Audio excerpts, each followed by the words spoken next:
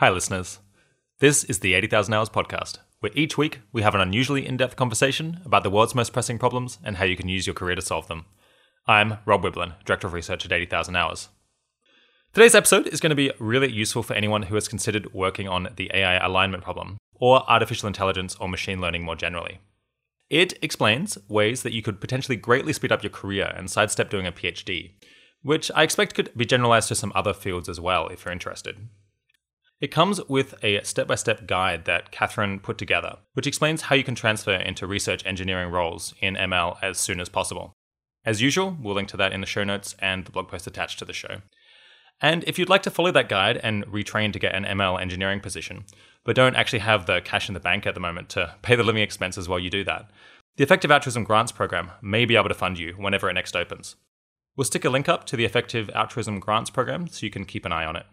If you have limited interest in AI, ML, PhDs, or software engineering, then you may well find this episode goes too far into the weeds for your taste. But I expect that you would nevertheless be fairly interested in earlier episodes that introduce this topic, like Episode 3, Dr. Dario Amodei on OpenAI and how AI will change the world for good and ill, Episode 31, Professor Defoe on diffusing the political and economic risks posed by existing AI capabilities, and Episode 44, a recent one with Dr. Paul Christiano, on how we'll hand the future off to AI and solving the AI alignment problem. I've also got a really important appeal to make to all of you listeners out there. We're getting close to the end of the year, which is when 80,000 Hours tries to figure out whether all the stuff that we've been working on has actually been of use to anyone. It's really important that we can hear from people how we've actually helped them, so that we know that we shouldn't just give up and get different jobs, and so that our donors know that it's actually useful to keep funding us and keep 80,000 Hours existing and growing. If we hadn't been able to find out about these stories in the past, then 80,000 Hours wouldn't exist today. So if anything 80,000 Hours has done, including this podcast or articles on our website or our coaching, has changed your career plans or just otherwise helped you, please go to 80,000hours.org/survey and take a few minutes to let us know how we helped. That's 80,000hours.org/survey. I really do appreciate it. Okay, here's Daniel and Catherine. Today, I'm speaking with Daniel Ziegler and Catherine Olsson. Daniel and Catherine both studied at MIT, with Daniel majoring in computer science and Catherine double majoring in computer science and brain and cognitive science. Daniel started an ML PhD at Stanford, but left and is now a research engineer at OpenAI. Catherine started a computational neuroscience PhD at NYU and then left with a master's degree to join OpenAI as a software engineer. And now she's at Google Brain as a research software engineer. So thanks for coming on the podcast, both of you. Thanks so much. Yeah, excited to be here.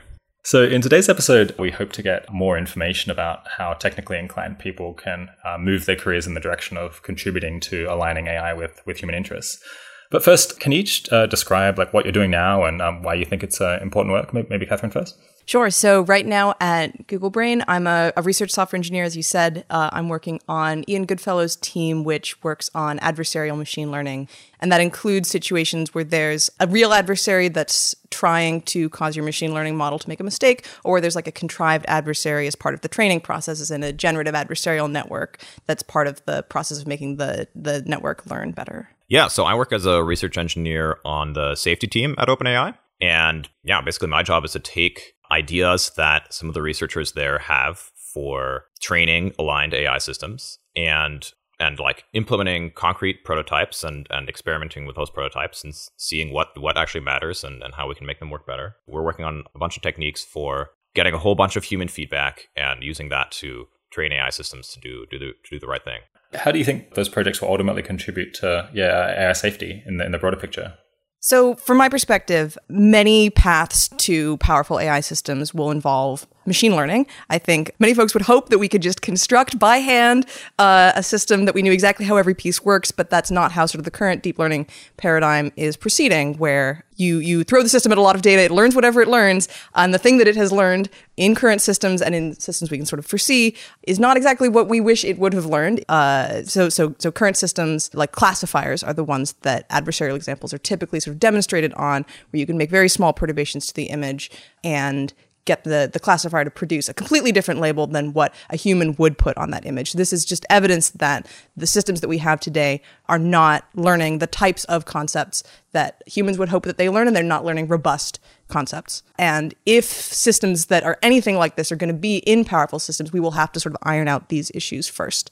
So that's sort of one narrative I have for how this sort of work might contribute. The sort of problems that we're working on in a research sense in this field are still ironing out early kinks in this sort of process. So it's very unlikely that any real world system is going to get thrown off by someone going and changing every pixel a tiny amount. But it is a really valuable toy problem for us to be sort of honing our formalisms and our abstractions in this sort of a research domain. Yeah, so I think I like to frame the AI safety problem as sort of, or like the problem of deploying a powerful ML system in a way that's actually safe and actually beneficial. Like we can kind of like break it up into two parts, where the first part is just sort of giving it the right objective at all. So that's like optimizing for the right thing. And the second part is trying to optimize for that objective robustly. And like optimizing for that robustly includes things like being robust to adversarial examples, or like optimization pressure from other parts of the system. It includes things like being safe during the training process, like with safe exploration and reinforcement learning. So we're definitely really interested in all those kinds of robustness things. But like so far on the safety team, an even more central focus has been sort of this thing about giving our AI systems the right objective. And so we're definitely not very optimistic about like trying to sort of write down some perfect utility function for our AI systems or some perfect reward function for our AI systems directly, right? Like it seems like there's too many things that we care about, and whatever we try to sort of specify directly is for interesting tasks is going to have loopholes in it that are going to be exploited by powerful systems. So our plan really is to come up with mechanisms for collecting a whole bunch of human demonstrations and human feedback and using them in a way to direct the training process of a powerful AI system to do the right thing. And so like if we have, if we define the right objective and we train for it in a robust fashion, really like we should be done. We should have a system which like does what people want. And so that in some sense, that's like the whole problem. And so maybe it's kind of a broad view of safety, of sort of saying, if you have a powerful system that's acting in the world and has a lot of influence, for that system to act safely, it's going to need to understand quite a bit about human values. Maybe it doesn't have to have a perfect understanding. Maybe sometimes it can act sort of cautiously, but it's going to need to understand a lot. And we want to do that as well as we can. Yeah, so listeners might know a little bit about OpenAI already, because we spoke to Dario Amodei last year. But I imagine things have shifted a bit, because the organization's only a couple of years old, and it's a pretty fast-moving space. So what's the broader picture of what OpenAI is doing? Yeah, I'm pretty new to the organization. I've only been here about 4 months. But OpenAI's got a lot of different projects going on. There's a lot of individual teams. Some of them are teams focused on one big project, like the Dota team developing OpenAI 5, which recently had some exciting matches. There's the robotics team, which recently had a release with Dactyl, like a robotic hand. But then there's also other teams like the multi-agent team or the safety team, which have taken more of a portfolio approach, where there's a bunch of smaller projects that like 1 to 2 researchers are working on. So most of OpenAI is really focused on doing a bunch of research and a bunch of large-scale engineering projects to try to push forward AI. And the safety team is trying to harness that and harness other advances in the field and trying to stay at the cutting edge there and like apply those techniques to systems to make aligned AI. Yeah. And on the other hand, I know remarkably little about Google Brain. I guess, how is it different from DeepMind? And I guess, has there ever been a consideration of putting them together? And yeah, is there like a difference of focus? And what kind of Brain's main projects? So Google Brain is part of Google, which is under the Alphabet umbrella. DeepMind is also under Alphabet, but they're separate in many ways, and there's a lot of collaboration as well. So DeepMind's motto is something along the lines of solve intelligence, use it to solve everything else. Brain does not have quite a like AGI or general intelligence focus. And you can see that in the types of research that's being done. So a lot of the work that I've liked that's come out of Brain includes like machine translation systems, for example, which are sort of being deployed in things that we're seeing today. Yeah, and OpenAI's mission is more AGI focused, like DeepMind. So OpenAI's mission explicitly is to build safe artificial general intelligence. And yeah, I'm really excited that safety is part of the mission statement there. Yeah, and so Brain is like more focused on specific products that kind of Google can develop, like the translation. Well, so the translation work, it's basic research. So Brain is not a product-focused team, but it's basic research that more holistically covers the space of things that machine learning could be applied to, as opposed to specific like general purpose agents, which I think is a more narrow focus that places like OpenAI and DeepMind are focusing, the things that that Brain is producing is not focused on general purpose agents of this highly specific kind. It's anything that sort of uses machine learning or sort of learning or representations to produce, useful stuff. So yeah, not product per se, but basic research that more spans the space of types of tasks that machine learning could be applied to. Yeah, so can you say a bit of why you decided to work on artificial intelligence? So for me, it's sort of an interesting story that when I was in my PhD program, I'd for all of my life wanted to study something at the intersection of minds and machines. I thought, systems that process information are very interesting, and we've got some inside our heads, and we've got some that we can program. Something in this space would be really cool to work on. And so I joined the PhD program because I just sort of wasn't done with these questions yet. And I was sort of very excited about the lab that I joined and the work going on in that department. But I found it kind of solitary and kind of slow paced. And so I was looking to go back in the software engineering direction towards the sort of stuff I'd done in undergrad with the computer science degree that I had finished. And I actually expected that I would have to go to something way more boring to get back to software engineering. I was like, I'm just going to go do data science at a company I don't care about, but at least it'll be sort of more collaborative and faster paced, and I'll be happier. And then I reached out to Greg Brockman, actually, who also went to MIT, and I knew him not particularly well, but well enough that I could say, hey, I hear you've got this company called OpenAI. Do you have any jobs? And he's like, actually, yes, we're hiring software engineers. So it was really fantastic timing for me. And at that point, I was thinking that machine learning or deep learning particularly was on the rise. And so it was a good time to sort of jump on that bandwagon just for ordinary reasons of like career prestige and high pay. But I was, I had a lot of friends who were, concerned about long-term impacts from artificial intelligence. And I'm like, well, let me just go to a place where people are talking about this and just sort of see what's up. And, if I'm going to work in this space, I'd rather work in a place that, as Daniel said, has sort of the beneficial impacts of humanity sort of top of mind. And my impression after ending up at OpenAI is that like there's really just not that many people thinking extremely seriously about the long term. And so that sort of inspired me to sort of keep that on my radar as one of the things that I can be sort of steering my career towards. Yeah, I would say I really came to AI and AI safety in particular sort of through effective altruism. I mean, I sort of had been doing computer science all my life and was like studying computer science in undergrad. But yeah, when it came towards the end of my undergrad and I was thinking about, what kinds of careers could I actually use this for that would actually have an impact in the world? I'd been hearing just more and more about AI safety over the years and like just became increasingly convinced that, AI was going to be a big deal, very plausibly going to have a huge impact on the world one way or another in the not all that distant future. And so it seemed like a natural transition. I mean, I didn't have that much ML experience, but I did have a lot of, computer science background in general. So it seemed like it should be a very, very manageable jump. And yeah, I decided to try to go for it. Yeah. So what's the path that took you to working at OpenAI? Because I guess most people who graduate with computer science, I wouldn't imagine that they could like quickly go into a job at OpenAI, but you managed to do it. Yeah. So the funny thing is, I originally decided I would try to get an ML PhD to try to do AI safety research in academia.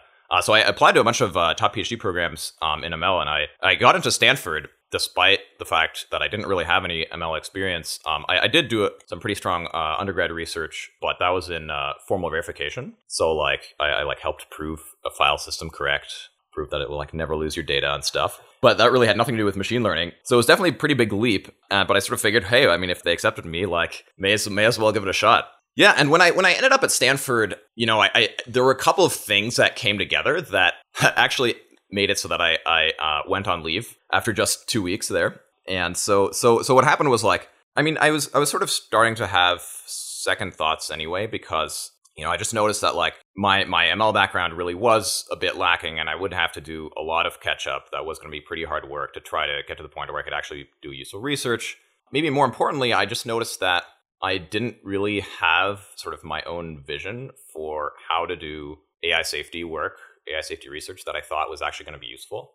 Like I definitely thought I was going to be able to find sort of kind of incremental things that like definitely rhymed with AI safety and like seemed kind of useful, but like nothing that I thought was like really going to make a big difference in the end. And then on top of all that, I actually got a sort of a brief medical scare where I downloaded 23andMe's raw data and uploaded it to another service, which was, not the smartest. Uploaded to another service to analyze the data, and it told me that I have like this like rare genetic heart condition, hypertrophic cardiomyopathy. So that was like literally right as I was starting my PhD at Stanford and already stressed out about the situation. In hindsight, I like took it far more seriously than I should have.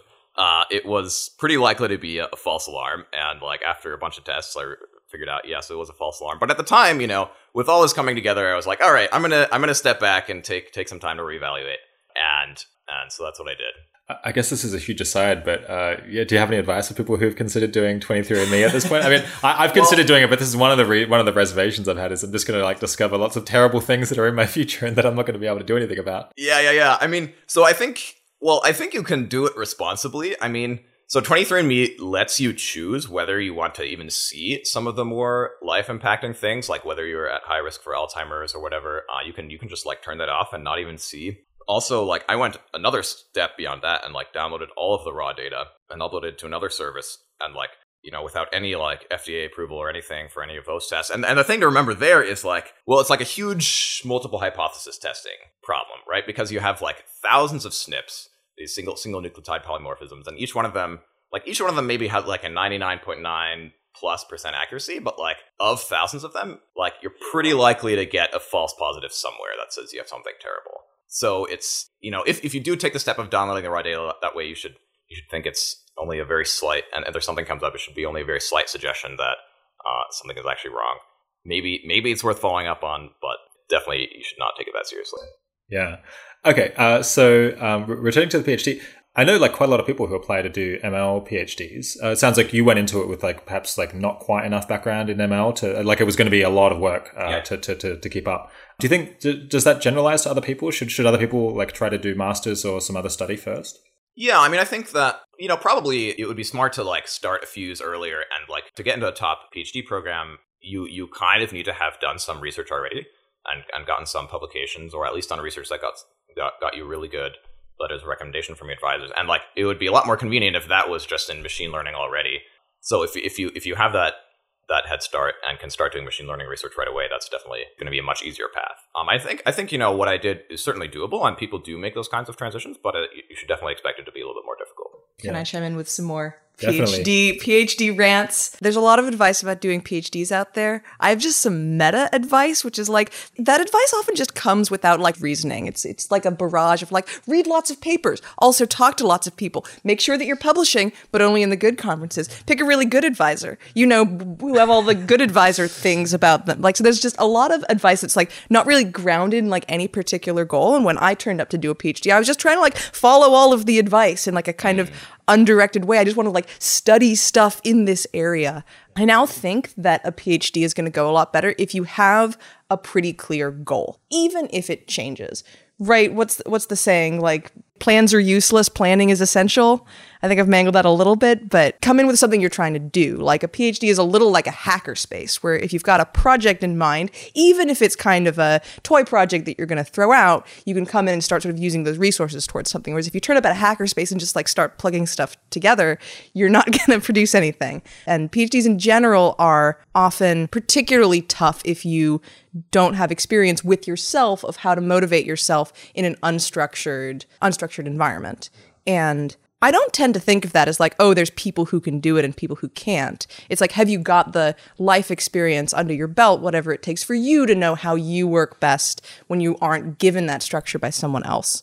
And so I would sort of recommend that folks consider doing something other than going straight from undergrad to PhD, because the undergrad experience is so scaffolded and structured where you're assigned tasks, and the PhD experience is so unscaffolded and unstructured that anything you can do to sort of give yourself some time to feel out, what am I like when I'm working on something where no one has told me what the steps are, and feel that out in sort of other lower stakes contexts, whether that's side projects or a job where your manager lets you spend 20% of your time on less structured stuff. And then once you feel like you've sort of got your own motivational house in order, then to jump into something as motivationally fraught as a PhD, you're more likely to sort of have the experience that you need for your own motivational scaffolding. Yeah. So you left after 2 years, was it? 3 years. Yeah, I would have left after 2, but unlike Stanford, NYU is not as lenient with taking leaves. And so I spent a whole another year trying to make it work for me, which it didn't, but I tried. Yeah, do you want to talk about that?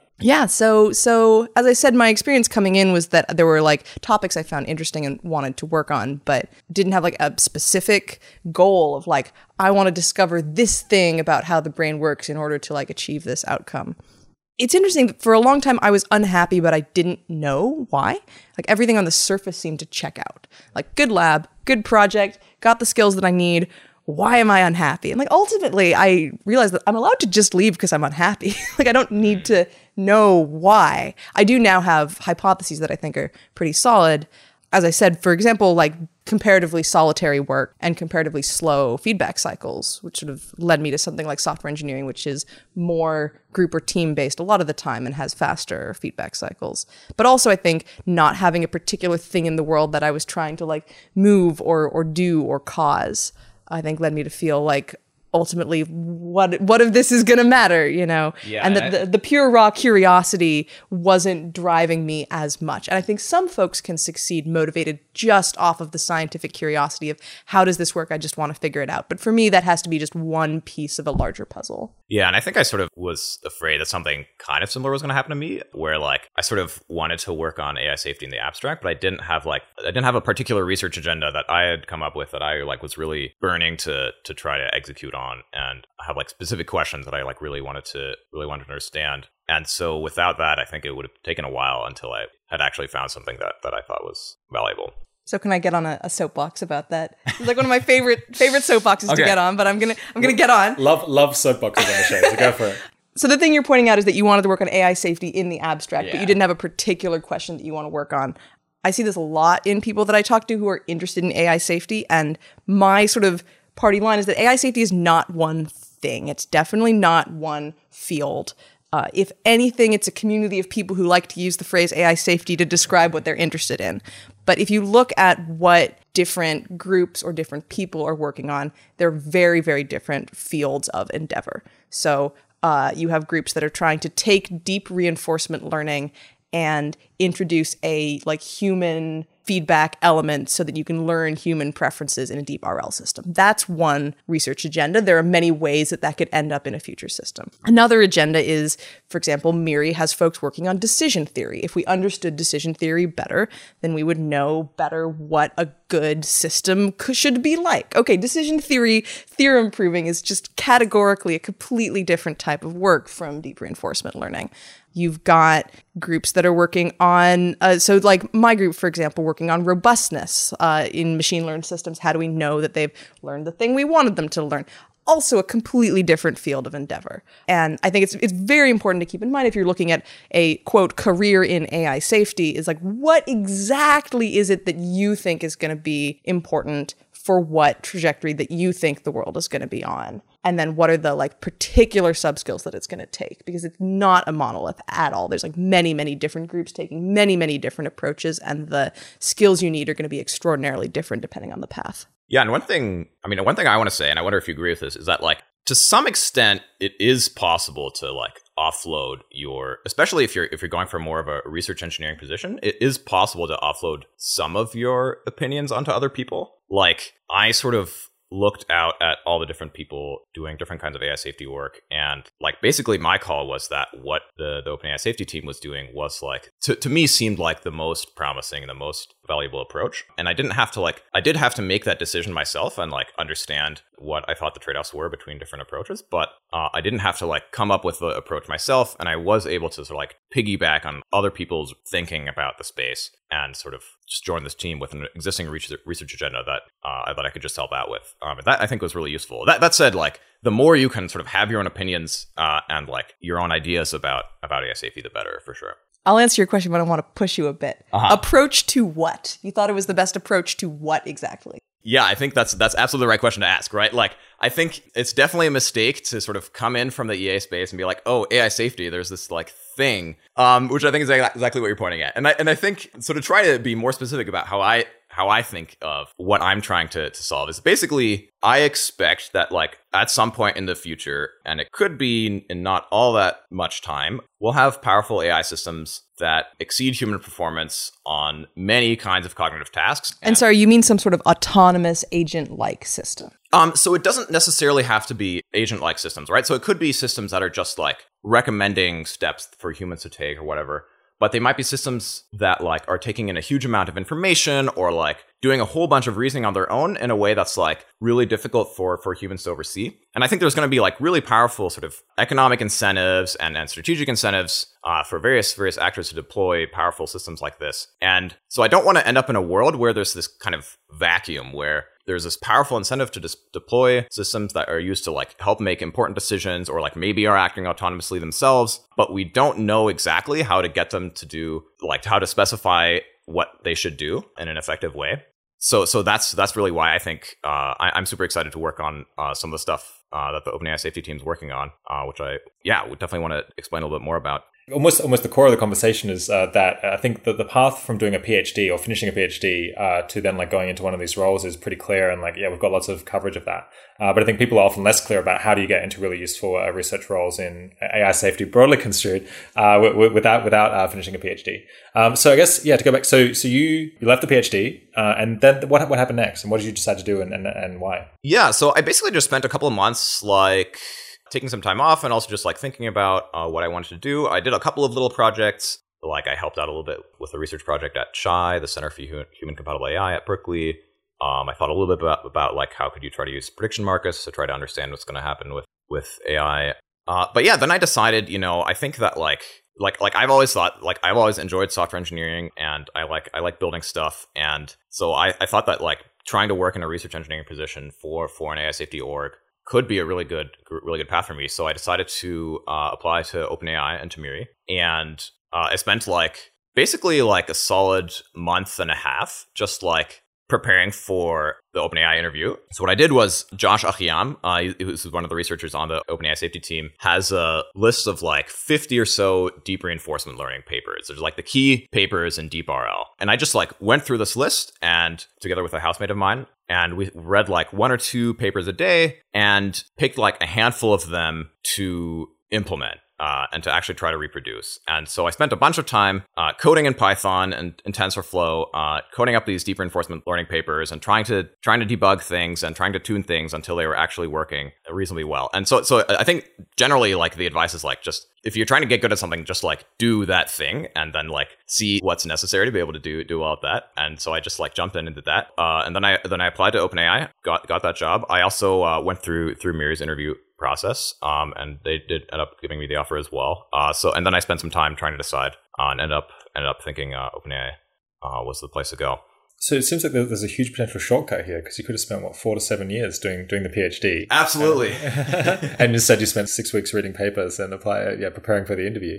Yeah. Well, what do you make of that? Yeah. I mean, certainly, I think I would have certainly hoped to do useful research, AI safety research during my PhD as well. I think that like if I hadn't been able to do that, I would have been like pretty unhappy spending all that time just sort of in preparation for hopefully doing something useful.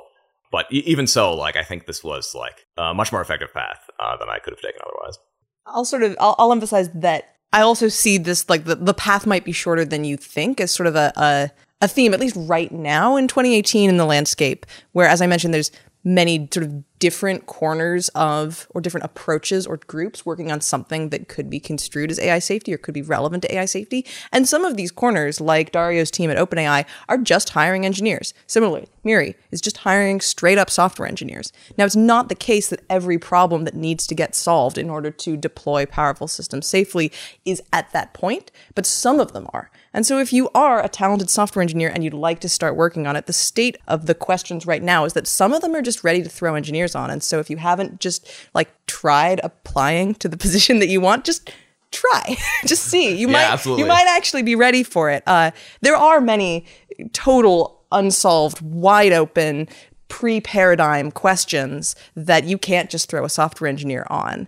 And those need a different sort of approach. And so it's valuable for folks who think these questions are important to sort of consider the full spectrum of problems that we need to solve and see which of those can I sort of best contribute to. And some of them we can just throw software engineers on, and if that's what you want to do, go do that. And some of them need like highly productive researcher effort to crack open totally unopened pre-paradigm corners of the space. And that's just a very different kind of thinking. It's a very different kind of work. But all these kinds are currently useful. Yeah. What are some of the problems that are ready for software engineers?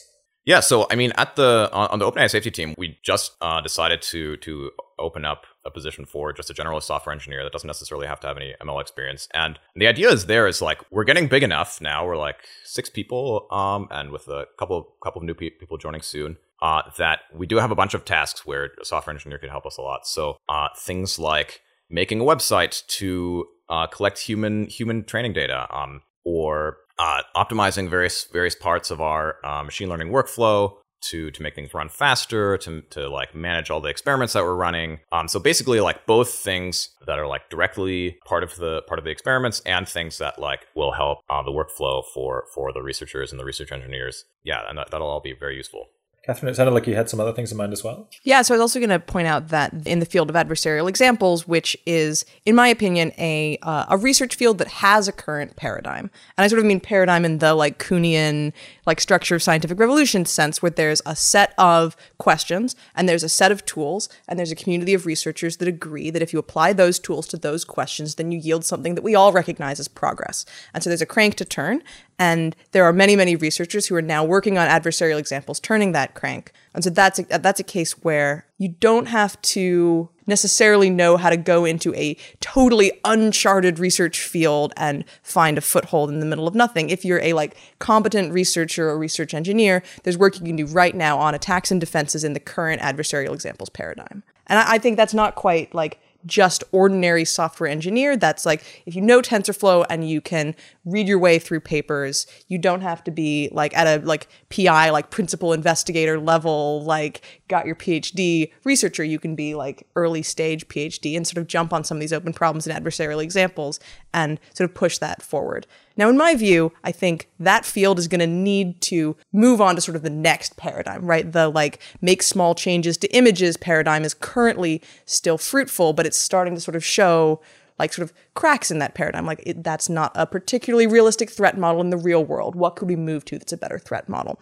Or sort of the theory of adversarial examples also sort of just starting to get opened up. And so I think this is a regime where if you're like a research engineer or sort of early stage researcher, there are these like sort of juicy handholds that'll sort of help us move this paradigm into sort of the next phase or the next paradigm to come, where we're starting to really understand what's going on with these problems and then how that might sort of relate to systems that actually get deployed in the real world.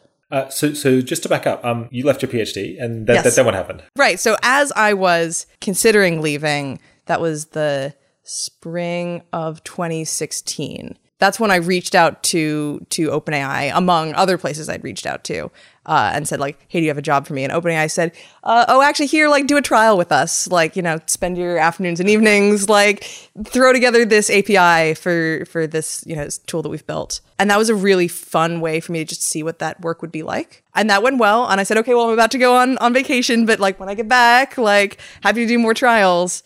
And so I moved to San Francisco with the hope that that would work out, but also sort of considering other job opportunities. And that did end up working out. And I was able to jump over to OpenAI then. But it was a bit of a leap of faith. I'm like, well, I'm going to go to San Francisco. There's a lot of kinds of jobs that I like out there. And one of them I've already sort of had a successful initial trial. And there's sort of other opportunities I could consider as well. Yeah.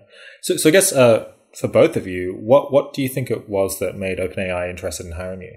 I think for me, it was mostly just, you know, doing really well in the interview. I mean, I think like once you get your foot in the door, once you can convince them that you're like reasonably likely to be capable of doing their kind of work based on your background, like it really is just a matter of demonstrating in the interviews that like you're able to quickly code a bunch of machine learning and reinforcement learning code and get it to work and do the kind of stuff that you're going to do day to day on the job. Yeah, different organizations are looking for very different sort of skill sets or personality types. OpenAI, when I joined, was very small, and I was really excited about jumping in on the ground floor of something that was sort of still forming itself. And I think that I sort of brought that demeanor to the table, as well as just the technical chops of like, yup, you can throw me in on coding something that I've never seen before and I'll be able to do it. I think for any given organization that you might be looking to applying to, great questions to ask. I mean, this is just generic career advice, but like ask the questions of like, what's valued here? Like what sort of person thrives here? Because it's going to be very different for different places. now that I'm at Google, I feel like it's like a different set of skills that I'm bringing to the table. It's not a like totally new changing culture. It's actually sort of quite an established culture. But now, the types of skills that I'm bringing to the table include like sort of working on a team to sort of figure out what does this team need? Like what project that I could pick up would sort of fill in a gap here, or what skills that I could develop are sort of underrepresented among this group of 8 to 10 of us who are working on similar problems. So you were working on that computer game thing, I'm guessing, at the time, in 2016 to 17 at OpenAI? Yeah, so I was working on the Universe project. That's it. Yeah, exactly. It's not called the computer game thing. The computer game thing. Then I worked on the other computer game thing, namely the Dota 2 project. Yeah, do you just want to quickly describe that? And that was wound down, I think, in 2017, because people found the first one, Universe, people just found it was too hard, and they thought, we'll have to do this. Yeah, so Universe was a project to allow any game that you can run in a Docker container, like any game that you can run on a computer, basically, to be an environment for reinforcement learning research. So it was a highly ambitious goal, and the hope was to unlock many more environments. That quantity of environments would drive research progress. In my take of why it didn't ultimately get taken up as a set of environments by researchers, one is that they ran in real time. And the ability to run faster than real time is currently a major driver of progress in that type of in reinforcement learning. And another is the environments were not all that high quality. And so you don't necessarily know like exactly what training signal is my agent being fed. And current work is sort of operating in a small number of environments that researchers know very intimately, which was not sort of the vision of that project. I still think something like that is a really useful target for transfer learning or generalization in agents, but it wasn't like the correct next step for the research community to be tackling. Okay, so people have moved on to Dota 2. This is Defense of the Ancients. It's a computer game that AIs are learning to play. Right. So Dota 2 is a very popular multiplayer computer game. 5 players on a side, requires a lot of teamwork, communication, long-range strategy, etc. When I joined that project, it was first starting up. I was working on the evaluation system. So how do we know how good this agent is? And came up with a system for playing the agents against one another, ranking them, sort of so you can see the progress over time. Because you don't in sort of multi-agent or sort of player v player setups, you don't have just sort of one score like how good is my classifier, how good is my agent against the level. Your agent is like always tied against itself as it's doing self-play.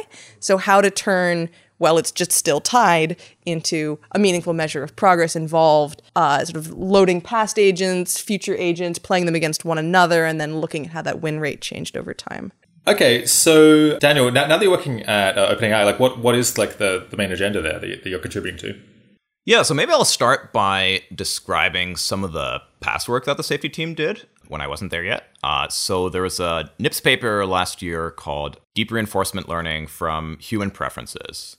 And the idea there was, normally in the reinforcement learning paradigm, you have some agent acting in some environment. So like it might be, playing a video game, or it might be controlling a robot, maybe a real robot, maybe a simulated robot. And it's trying to achieve some sort of well-defined goal that's assumed to be sort of specified as part of the environment. So like in a video game, that might be the score. In a robotics task, it might be something like, run as far as you can in 10 seconds, and something that's sort of like a hard-coded function that's like easily specified as part of the environment. But for a lot of more interesting real-world applications, that's like not really going to work. Like it's too difficult to just sort of write down the reward function that tells you exactly how well you're doing, because there's just, too many things to take into account. The safety team said, okay, let's sort of relax this assumption. And instead of assuming that the reward function is built into the environment, we'll actually try to learn the reward function based on human feedback. So in one of the environments was sort of like a little simulated robotics task where you had this like little hopping agent that's just like a big leg, basically. And so we gave humans these examples of what the leg was currently doing, and sort of gave them like 2 examples, one on the left, one on the right. And then the human had to decide which of those was doing a better job, according to whatever the human thought the job should be. So like one thing we got the little hopper to do is to like do a backflip. And it turns out it's actually pretty tricky to sort of write down a hard-coded reward function for how to do a backflip. But if you just, a few hundred times show a human, is this a better backflip or is this a better backflip? And then have the system learn from that what the human's trying to aim for, that actually works a lot better. And so the idea is, now instead of having to write down a hard-coded reward function, we can just learn that from human oversight. And so now what we're trying to do is take that idea and take some other kinds of bigger mechanisms for learning from human feedback and apply real natural language to that. So we're building agents which can speak in natural language themselves and maybe take natural language feedback and trying to scale those up and move in the direction of solving more real tasks. Because in the past, we've just sort of solved all these really small tasks that really are toy tasks. Like, we don't actually care about making agents do backflips. We care about solving actually interesting problems, and working with natural language is a step on the way to that. Hold on. Yeah, it's understanding like feedback that people say. What does it mean? What do you mean? Yeah. So that sounds pretty wild.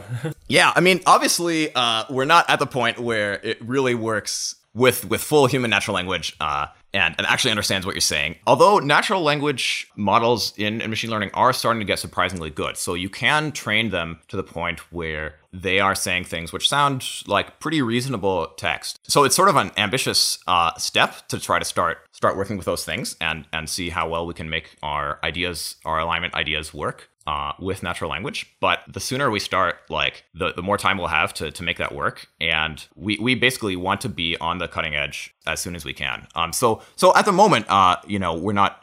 We're definitely starting pretty simple.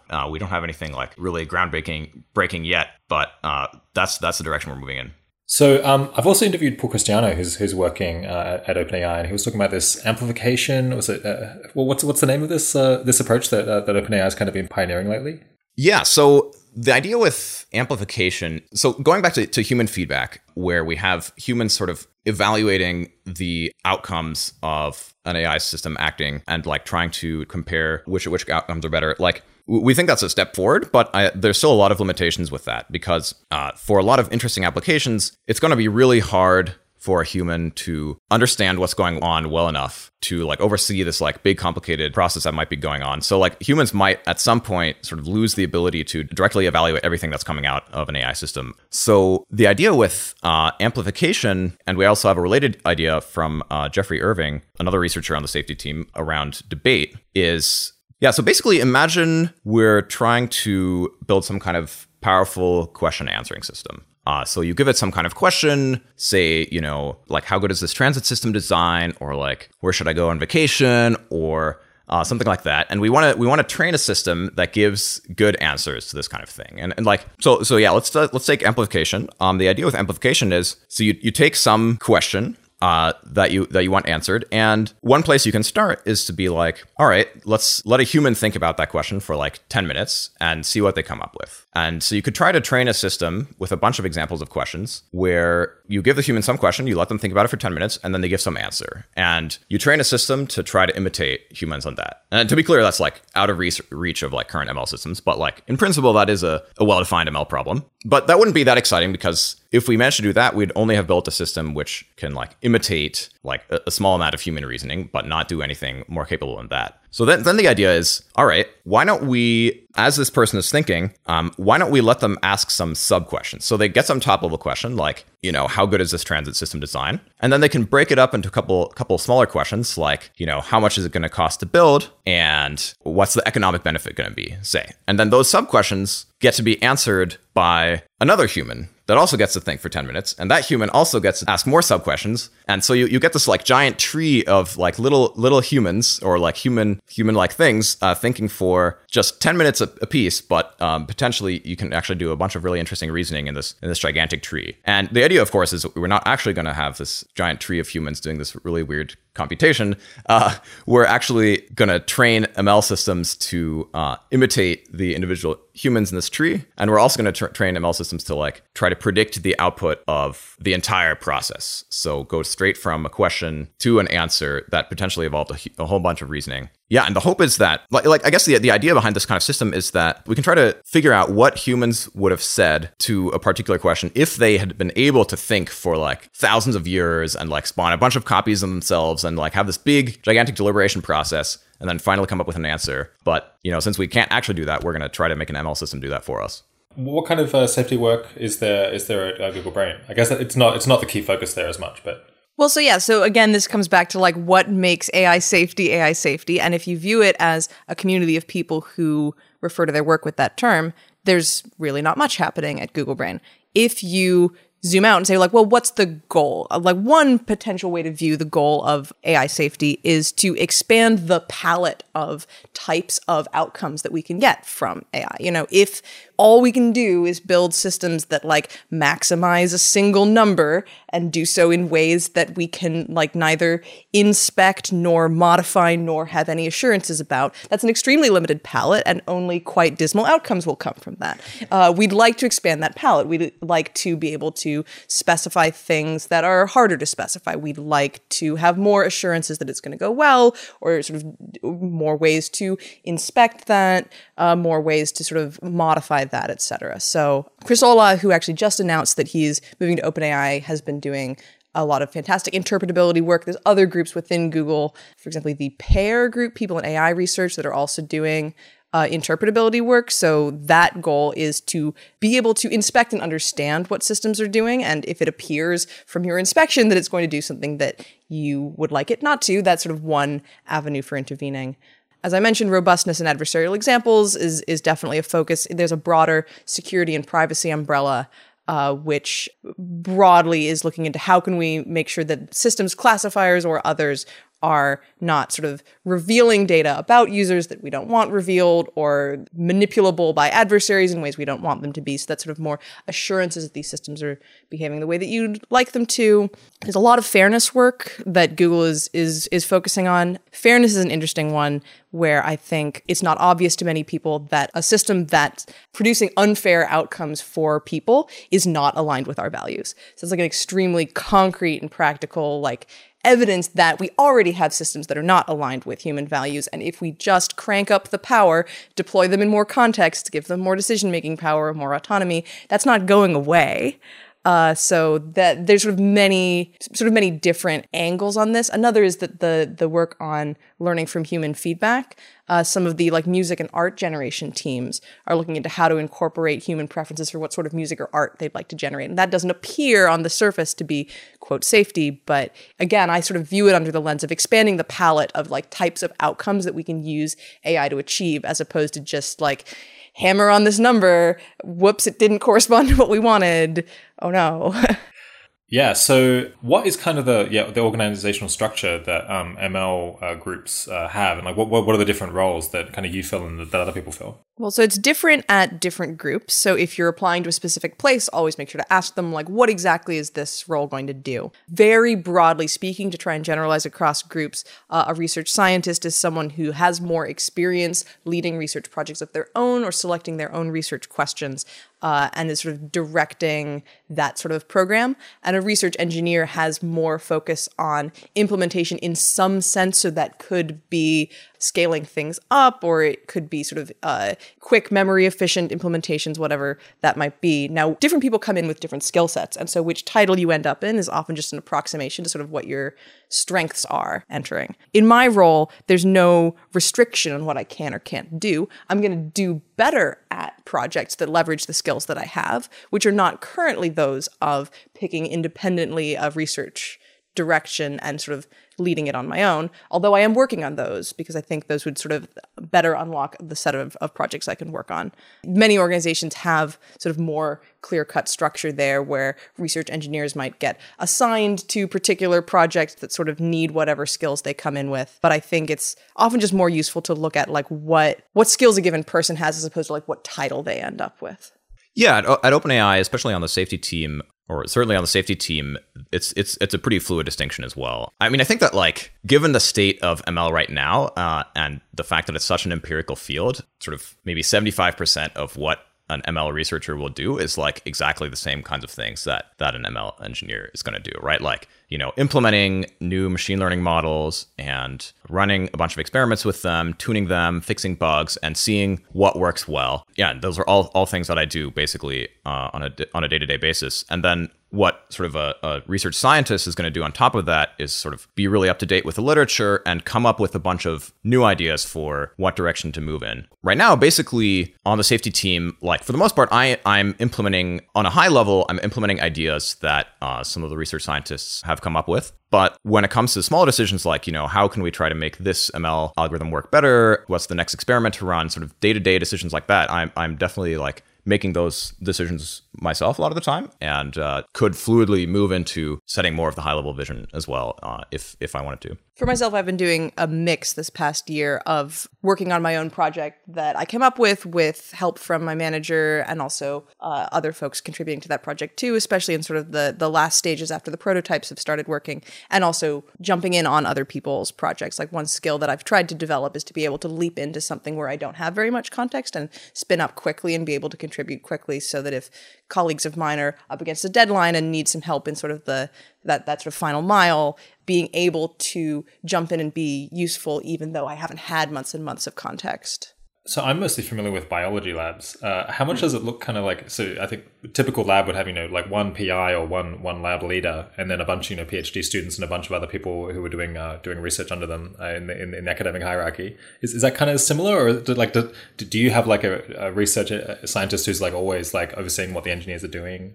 I don't think an academic model is a particularly good fit, largely because there's many more research scientists. It's not quite so much like PI and grad student type model. And there's research scientists and engineers of all levels will collaborate in very organic groups. With mixes of skill sets. A person with the title of research scientist also has a manager who's also probably a research scientist who they will then go to for advice. So I don't think it's quite as like strict, like once you're a PI, now you lead your lab and, tell your grad students what to do. It's much more fluid. And I think that's actually a strong benefit, that there isn't in industry labs as much pressure to like be the PI of the such and such lab. You do have to, demonstrate that you are good at leadership and leading independent projects, etc. But there's a lot more flexibility to collaborate in groups of whatever composition that particular project is well suited for. Yeah, I think it varies a whole bunch. I mean, I think a lot of the projects that the safety teams worked on have been like one researcher or like maybe one researcher and a half working on something just that's like their idea that they're trying to do. And then now with starting to use more natural language, we're starting to have a slightly bigger team there. So there's like 4-ish people working on that, which is new for the safety team. But there's also a bunch of really big teams at OpenAI, like Doda and Robotics, that are just sort of big engineering efforts with lots of people working on them. So I think it sort of spans a spectrum. Yeah, so it sounds like kind of the roles are a lot more like fluid, perhaps, than what I was imagining, that kind of people shift between doing different tasks just based on like where they can contribute the most to the project as it is. Right, exactly. It's just very dependent on what a particular project needs, what skills you have, what skills are within reach for you to develop next. It's a much more organic process, I think. Yeah, so I guess I've heard people debating like how valuable is it to get someone hired into OpenAI as a research scientist versus a research engineer. It sounds like that might almost just be a confused question, because it just like is going to depend so much on the person, and in fact there isn't like a clear like barrier. No, there's no clear barrier. Again, it just comes back to skills. So I think that question, like how valuable is it for a person to be in role A versus role B, that's sort of what skills would be implied by the person getting hired as A or B. And I think folks who are able to come up with new research agendas that are well targeted at problems that need solving are, of course, incredibly valuable. So are folks who can jump on existing agendas and push them forward. They're valuable in different ways. And I think as the set of questions under the safety umbrella evolves and matures, then different skills will be needed in different parts of the problem. That's something that I was pointing at before, that right now there are corners of the space that you don't even need any machine learning experience at all to contribute to. There are other parts of the space that would be difficult to get a handhold on unless you've already demonstrated that you can productively do novel research in unexplored domains. And yeah, there's just very different skills that are needed. Yeah, and I think that right now on the OpenAI safety team, I mean, we're at a point where, we're trying to scale things up, and we can absolutely use just more engineering effort. And I think so when I joined, I was the first research engineer, and it seemed pretty clear that like the work I was doing was being very directly taken off the hands of like some of the people with research scientists in their title, and I was able to let Paul Cristiano and let Jeffrey Irving think more on a conceptual level about how they wanted to build their alignment schemes. So yeah, both sort of from the perspective of driving experimentation faster with more concrete prototypes of the schemes, and from the perspective of giving people more time to think on a more abstract level, I think it was really valuable to have me there as a research engineer. Yeah. Do you think there's a difference in replaceability between, I guess people who have whatever skills come with having finished a PhD and those who don't? If they hadn't been able to hire you, like what would have been the next best alternative to them? Was it like someone who's like significantly worse or just not making a hire at all? Or is it someone who's just like marginally less effective? And maybe not, obviously we're asking your specific case, but perhaps more generally, like some people it's like easier to find a second best candidate than others. Yeah, I do think it's gonna vary a lot. Right now on the safety team, both seem very not replaceable. Like I think if I hadn't been hired, like that just would have been one fewer research engineer for at least the next half year or so. Although as we continue to grow and reach a bigger hiring pool, that might change to some extent. I think the same thing is true, and probably even more so for people that are able to contribute more of their own agenda. I think that's something that we can always use more of, and there will be room for that for a long time. I'd additionally like to emphasize management skills, something that I think hasn't come up here yet, but a lot of research teams need folks who are both technically competent and good managers. And so it's not just like, can you write TensorFlow code versus come up with ideas? It's also, can you sort of build out a team or manage a project? Those are also incredibly valuable skills. And so if you've got some of one and some of the other, that'll also go a long way. Yeah, that's kind of potentially a unique combination that's very hard to hire for otherwise. An additional piece is like people who are excited about thinking about the strategic vision of what an organization or a team should do, or sort of where is humanity going with all of this. If you're willing to engage both at the level of debugging TensorFlow and at the level of maybe more policy-like questions, that's another difficult to find combination. Do you think either of you that you're like learning more in this job than you would have if you'd done the PhD or continued the PhD? Absolutely. Yeah, I definitely think so. It seems that way, yeah. I think the best way to figure out what's going on is just to dive in. In fact, I'm directly referencing a post by Nate Stories called Dive In, which I love and recommend, that if you have an extremely concrete plan of how you're going to contribute that has actionable and tractable steps, you're going to start getting data from the world about your plan a lot sooner than if you have some like unreachable or nebulous plan.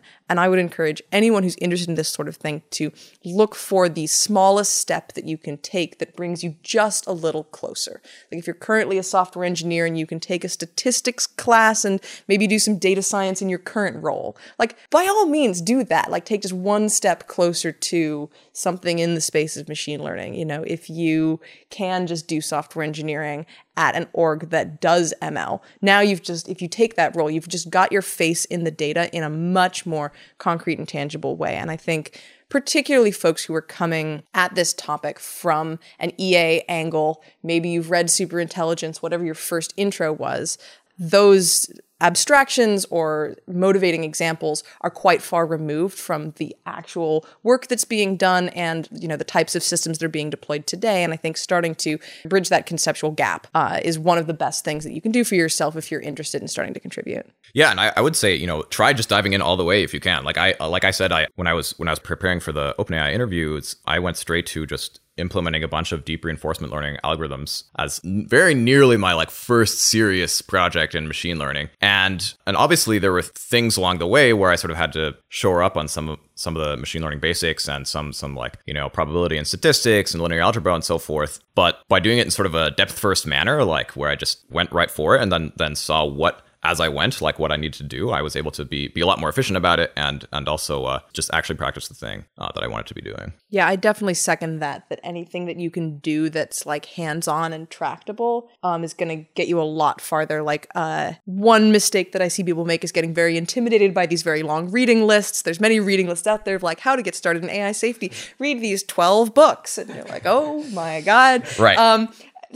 people will fall into the trap of being like, oh, I'm going to learn reinforcement learning. I'd say sort of swap that out. Rather than learn X, try to learn to do X, right? I'm going to learn how to implement DQN on Atari. Like, great. Now you can tell if you're on track with that. Whereas if you're trying to, quote, learn RL, you have no way to know, have I learned it yet or not?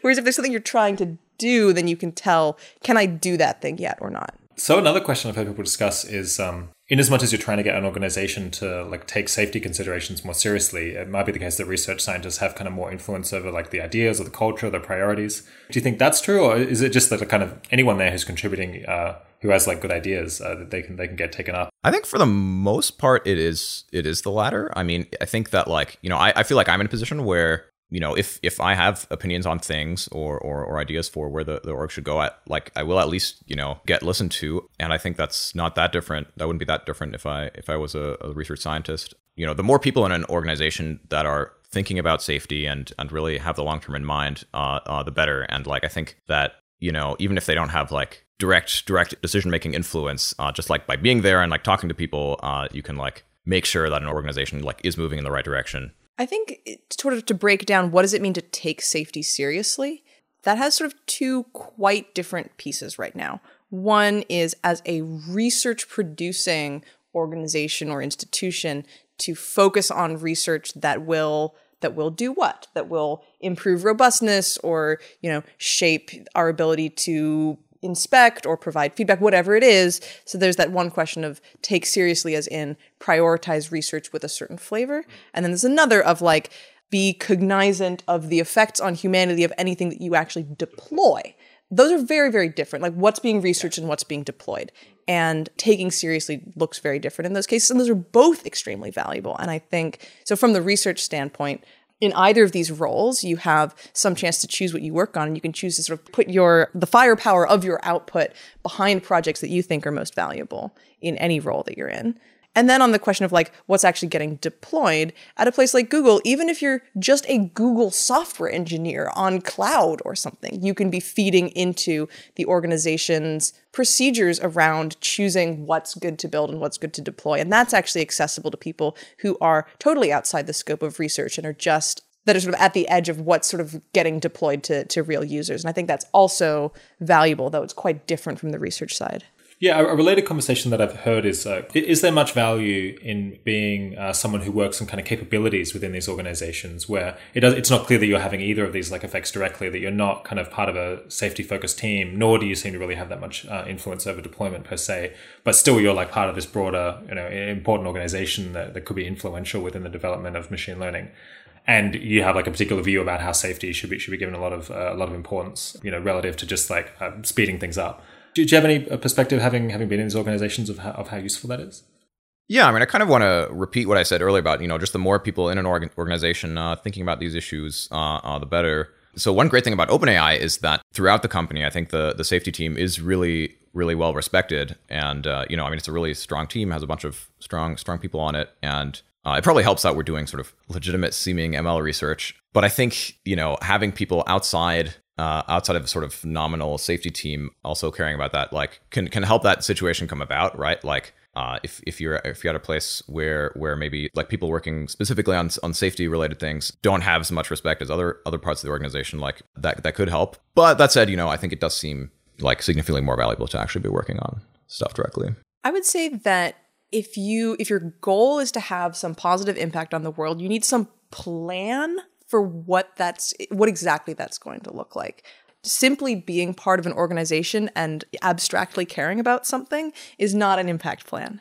There are many ways that could have a positive impact, like get involved in projects that don't seem like directly relevant to the stuff you care most about as a way to get like related experience if you think there's better mentorship on that project. That definitely works. You could, work your way up the ladder of influence in the organization and then hope to shape how decision-making in this org happens in general at the high level and sort of steer an org towards what you view as sort of more safety promoting or positive outcome promoting decision-making structures in the org. Now, I'd hope that if you want to do that, that you actually know something about which decision-making structures in an org go better or worse, right? This is a case where simply like standing nearby and caring is not going to have any particular impact one way or the other.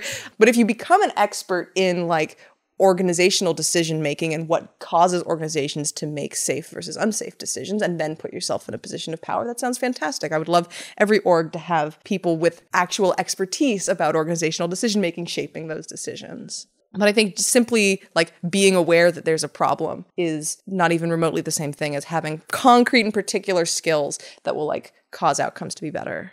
Okay, so dealing with a slightly different topic now, what does your day look like? How much time do you spend, I guess, in the office, and kind of how is that roughly divided between different kinds of tasks? Yeah, so I tend to spend because I care about what I'm doing. I tend to spend like maybe 10 hours a day in the office, although currently I'm just taking weekends off. But yeah, so I mostly just work on, coding up new stuff in Python, in TensorFlow, new machine learning code, running that code in a whole bunch of experiments for like different tasks or different hyperparameter settings to see how well it's working. And then based on the results of those experiments, going back and tweaking something to make it better, fixing bugs and those kinds of things. And so some of the time I'll be working on something that's completely new, like we'll be solving a task we haven't approached yet, or like adding some new twist to the machine learning problem, or we'll just have some existing benchmark that we're trying to do better at, and it's just a matter of making things run faster or improving the training process to make it learn more effectively. So it's both being able to do new things and doing better at existing tasks.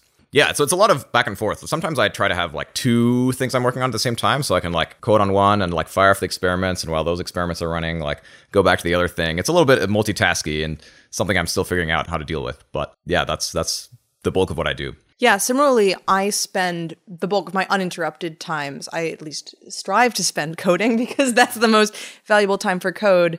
Any given project sort of looks different at sort of different phases of its life cycle. I also try to have two projects, one that might be sort of a little more just sort of put in the hours and you know what you have to build and you just have to build it, and then another that might be sort of more experimental where you're throwing together prototypes or reading things that are related or talking to people about those ideas.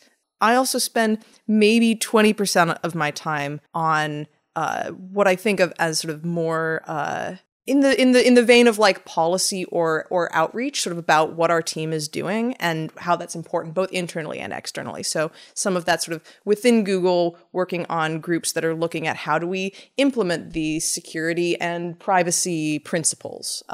What sort of trainings might we need? Or sort of going to external workshops that are looking for the perspective of folks who know how adversarial examples or ML security sort of fits into that picture.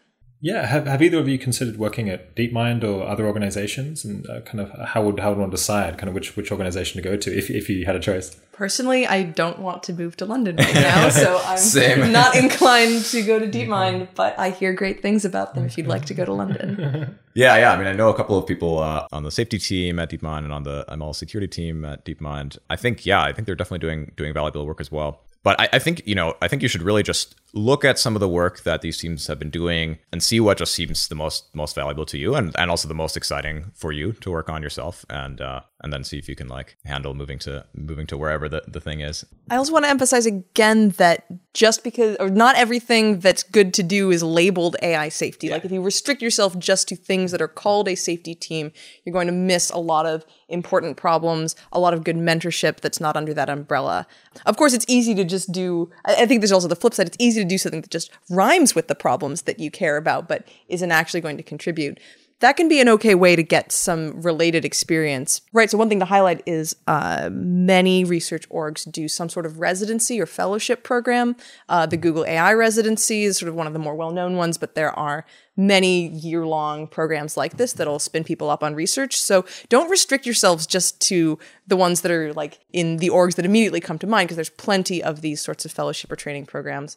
Similarly, any given research question that you find interesting, I'm sure there are many groups who are tackling it from different angles. So if you have some question in mind, you can go from there rather than just trying to key off, is it called a safety team or not? Yeah, are there any kind of specific projects that you think are underrated or people aren't sufficiently aware of? So one organization I want to plug is OUGHT, run by Andreas Strelmuller, which is, well, it's very related to some of the stuff we're working on the safety team at OpenAI, but it's trying to do human experiments around amplification in particular. So it's trying to like do experiments to see how does it work when you try to break up a question into smaller sub-questions and like only have any individual person think for a small amount of time, but like have the thing as a whole involve a whole bunch of thinking. And yeah, I think they've been looking to hire research engineers for a while. So that might be a place you haven't heard of. And I think, yeah, the output of their work will be super useful for informing how we want to continue doing research on the safety team. Yeah, I think one area that people often overlook is like verification of neural nets. That's happening in a lot of different places. But yeah, I think verification of neural nets is sort of underappreciated. There's been some early progress. It doesn't quite work at scale yet, but it could, and that would be a fantastic tool to have in our toolkit. Where do you think you might go next after your current position or project? Good question. So the place that I'm currently trying to go with my career is a combination of having sort of good technical chops, like implementation skills, some sense of, it's like some nose for research direction, and also management skills. So I'd like to be able to empower teams to work better. I'm doing as much of that as I can in my current role, but I definitely would like to move towards a management role in the future.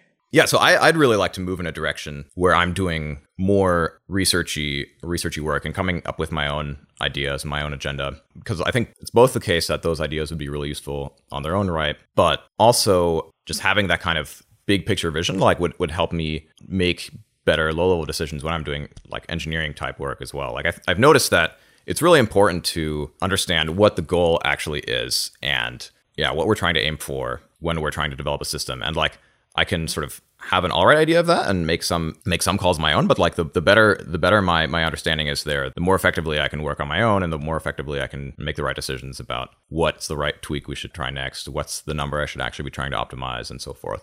What are kind of the biggest disagreements between people who are interested in alignment in machine learning? And did you have any views on any of it? Are there any controversial questions that people have like heated conversations about?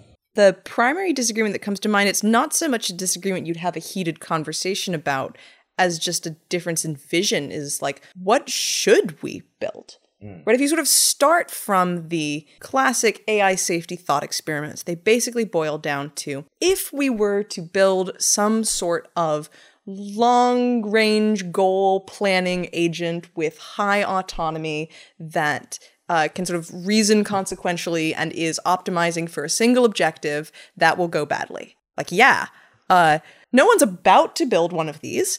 What should we build instead? And I think that negative space is actually a much richer space than people realize. Like, sure, there's one thing that would be really bad to build, but what else? What of the many other things could we or should we build? And I think that leads to a lot of difference in what you see in different agendas. You know, a system like Paul's amplification project is not necessarily going to like go around the world or go around your house and clean your dishes. It's just not that kind of system. Should we have agents that wash dishes? What should they be like? Should we have agents that make important decisions in major world powers? What should those be like? Is that even a good idea at all? Should we just make sure we never build those? I think these differences in vision for the future are actually pretty substantial in people's motivations in terms of what they work on, what they envision building. I think they often go unsaid, that we can sort of sweep all this under the rug of, oh, well, we all just want to build something such that it goes well for everyone.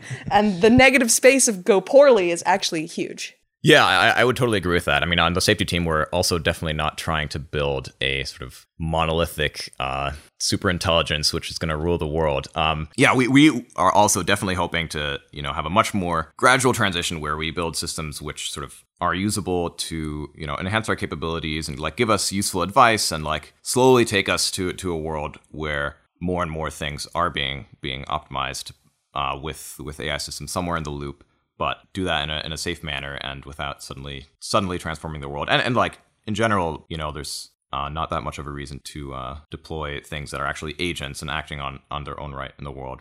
Although I think you get a lot of safety problems, even if you just have systems that are sort of giving humans advice, right? Like if humans don't understand why decisions are being made or why a certain thing was being recommended, they could still end up causing a lot of damage, even if the AI system isn't actually acting on its own. I'll also point out in a similar vein that I think there are some non-disagreements that appear to be disagreements just because of differences in framing. So from the community that would call itself the AI safety community, there's a focus on AGI as an example of an extremely transformative technology, which people think would go badly by default.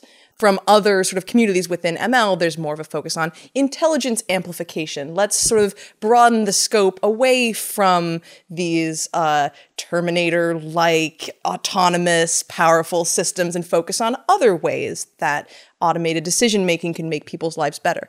These are extraordinarily compatible views. They're like almost the same view, that like excessive focus on powerful autonomous systems is going to go badly. Right. Like that's exactly what both communities believe, but there's sort of differences in emphasis and differences in language that sort of obscure like fundamental commonalities in vision, I think, of what would be good to do, right? Like where ought we go as humanity? What would it look like for us to thrive? Has learning more and more made you more or less worried about how the future is going to go? I suppose specifically about ML, but also maybe more broadly? Initially, when I first moved into the field, definitely more.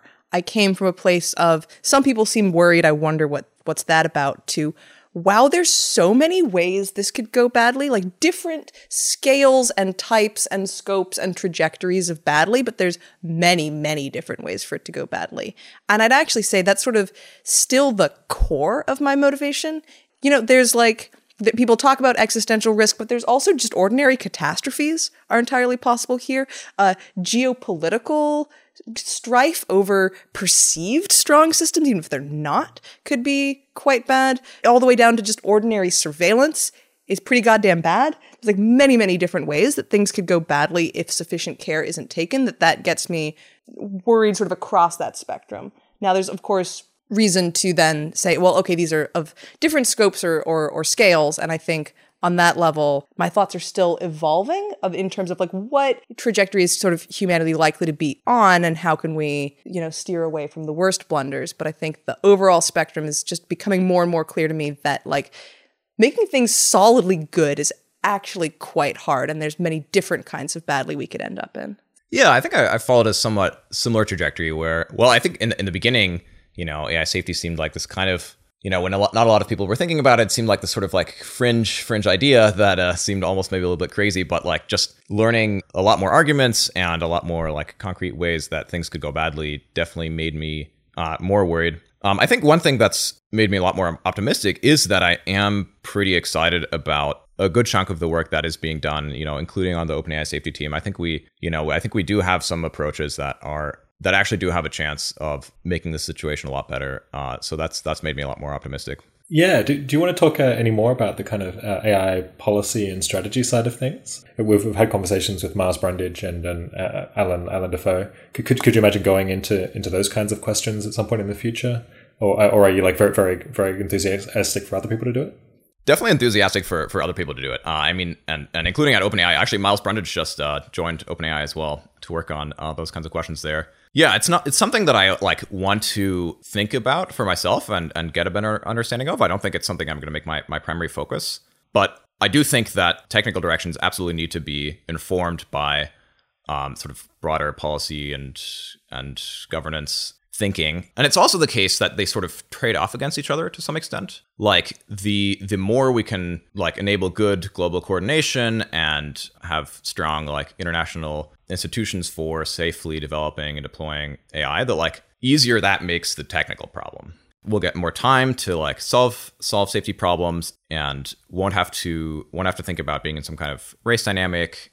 Yeah, and just in general, like the easier it'll make the situation. I'm really glad that folks like Miles and Alan Defoe are taking a very sophisticated approach to these questions.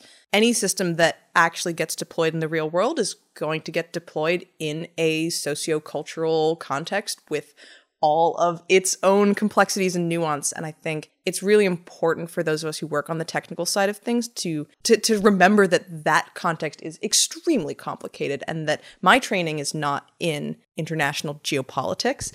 And yet the work that I do has those implications. And I think it's important to just remember how important the whole rest of the world with all of its sociocultural complexity is in terms of the context for the technical work that's getting done. And so whether I might go work on that sort of stuff in the future or sort of continue down the path of doing technical research, I think it's important to me to sort of stay in touch with what are researchers on the political or sociological or ethical side of things saying about the real world impact of these technologies. What would you say to people who are skeptical about the tractability of working on AI safety at this point? Yeah, so I think it's definitely correct to be worried about tractability, but I think it's sort of not a question that can be answered completely in the abstract, right? Like you really want to look at some of the ideas that are out there for trying to make the future of AI more beneficial and think about how useful do those seem. And I think that your opinions can definitely vary on that, but I do think people have a lot of ideas, so it's worth looking at those. I also want to say I think that the common argument against tractability is something like, we don't know what really powerful ML systems are going to look like. So it's really, really hard to work on them now. But first of all, I'd say it's not that crazy to suppose that something like the current set of deep learning techniques could be extended to make some really, really powerful systems that have a lot of impact. I mean, we keep seeing more and more problems just getting solved by just our current techniques, which are still really stupid in a lot of ways. But yet they seem to be enough to do a lot of things. And it's also the case that certainly the kinds of things we work on the safety team are pretty general. It doesn't actually matter that it's deep neural networks that are in our systems. Any kind of sort of black box system that has some kind of sort of loss function and a bunch of training data, we could just plug into our schemes. So if there's a bunch of advances and people pretty radically change the way they do machine learning, as long as it still is machine learning in some sense, I think what we're doing today will still mostly apply. Of course, some of the specific engineering details that we're trying out now aren't gonna be relevant anymore. But I think that's okay. And I think it's really important to do really concrete experiments with prototype ideas when we can, just to get some exposure to real data and have a real feedback loop that shows us which parts of these schemes are important, which things don't seem to matter that much, at least at the current scales. And so there are lots of useful things empirical things we can try, but that doesn't mean that everything is going to get thrown out the window when a bunch of advances happen. One thing I'll emphasize on the topic of tractability, which I mentioned earlier, is the idea of a scientific paradigm as a happy marriage between a set of questions and a set of tools that produce demonstrable progress on those questions. I think in the context of happy and functioning paradigm, there's plenty of tractable work to do for people with those skills. When it comes to how do we go to a pre-paradigm question and bring about the first paradigm in that question, I don't think humanity knows how to do that reliably. So that's pretty untractable. Some people seem to be able to do it.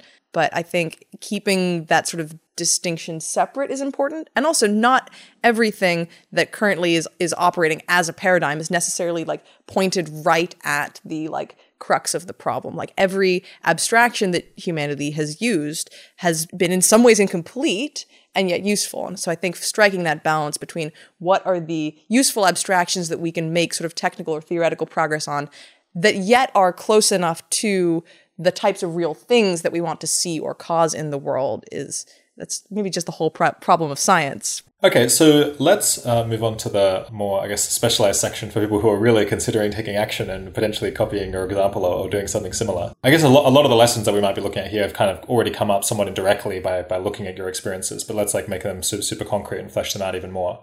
What do you think is required to be a good ML engineer? Are there any concrete signs that people can look at to say yes, I could do this, or no, I should try to do something else?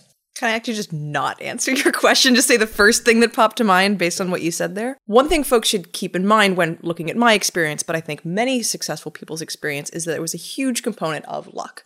And don't discount that, right? Like if I had decided to quit grad school in a different year, OpenAI would not have been hiring rapidly. But it just so happens that the moment when I decided to change tracks was the moment where OpenAI needed to hire people with my skill set. That kind of opportunity doesn't come up all the time, and my life would have looked different if it hadn't. So if you're finding that you're struggling, it might not be that you lack the skills. It might be that that window of opportunity hasn't come around for you. So don't get discouraged, particularly if you're comparing yourself to folks who you perceive as successful. Often there was a large component of happenstance. Of course, you can take steps to have those opportunities come to you more often. You can talk to people who are important in the field, or write blog posts that catch people's eye, or go viral on Twitter, or otherwise sort of bring some spotlight of attention to yourself. But I don't want to downplay the importance of just the pure happenstance of people's trajectory, what companies happen to be hiring for what, or what past experiences they might have had. Yeah, I definitely agree with that.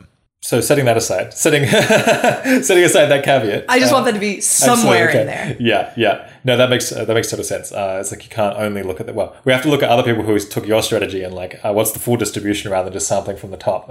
You don't want to select based on the y-axis, but yes. Hopefully there's still like some wisdom we can get. Perhaps you can look more broadly at like other people you know in the field and like what choices they've made and how things have gone, rather than just looking at your experiences. Yeah, are there any like indications of things that are a good sign about your like prospects? Yeah, I mean, I think there is a couple of sorts of skills that you are going to need to have. Like, you do need to be a pretty good software engineer. You do need to have some understanding of machine learning and statistics, at least by the time you actually are going to do the job. But honestly, I feel like the best thing to do is just try it. Like, I think you can spend like a couple of days just trying to replicate some machine learning paper, and like you'll notice pretty quickly like whether it's like really painful or like really, really difficult for you, or whether it's something that you can imagine doing. I mean, it's always frustrating, even for people that are very good at it. Like, working with ML, it can just be a pretty big pain. So part of that is just like having the right degree of frustration tolerance. But all these things are things that you can find out by giving it a go. The types of software skills that you need to work on machine learning are similar to, or like overlapping with, but not identical to the skills that make a like software engineer who's writing production code good at what they do. So you need iteration speed. Tom Brown, who's a coworker of mine, who's one of the more successful research engineers that I know, was previously a startup engineer building web startups, where iteration speed is the primary driver. So if you can iterate quickly, even if it seems to you to be in an unrelated technical or sort of coding domain, that's actually quite a good sign. Also, the kind of good code that you need to write is not necessarily like exhaustively tested so much as like clear and quick to read and verify that it's doing what you want. These are like very different definitions of good. I think machine learning code, at least research code, is a lot more about being nimble than it is about being exhaustive.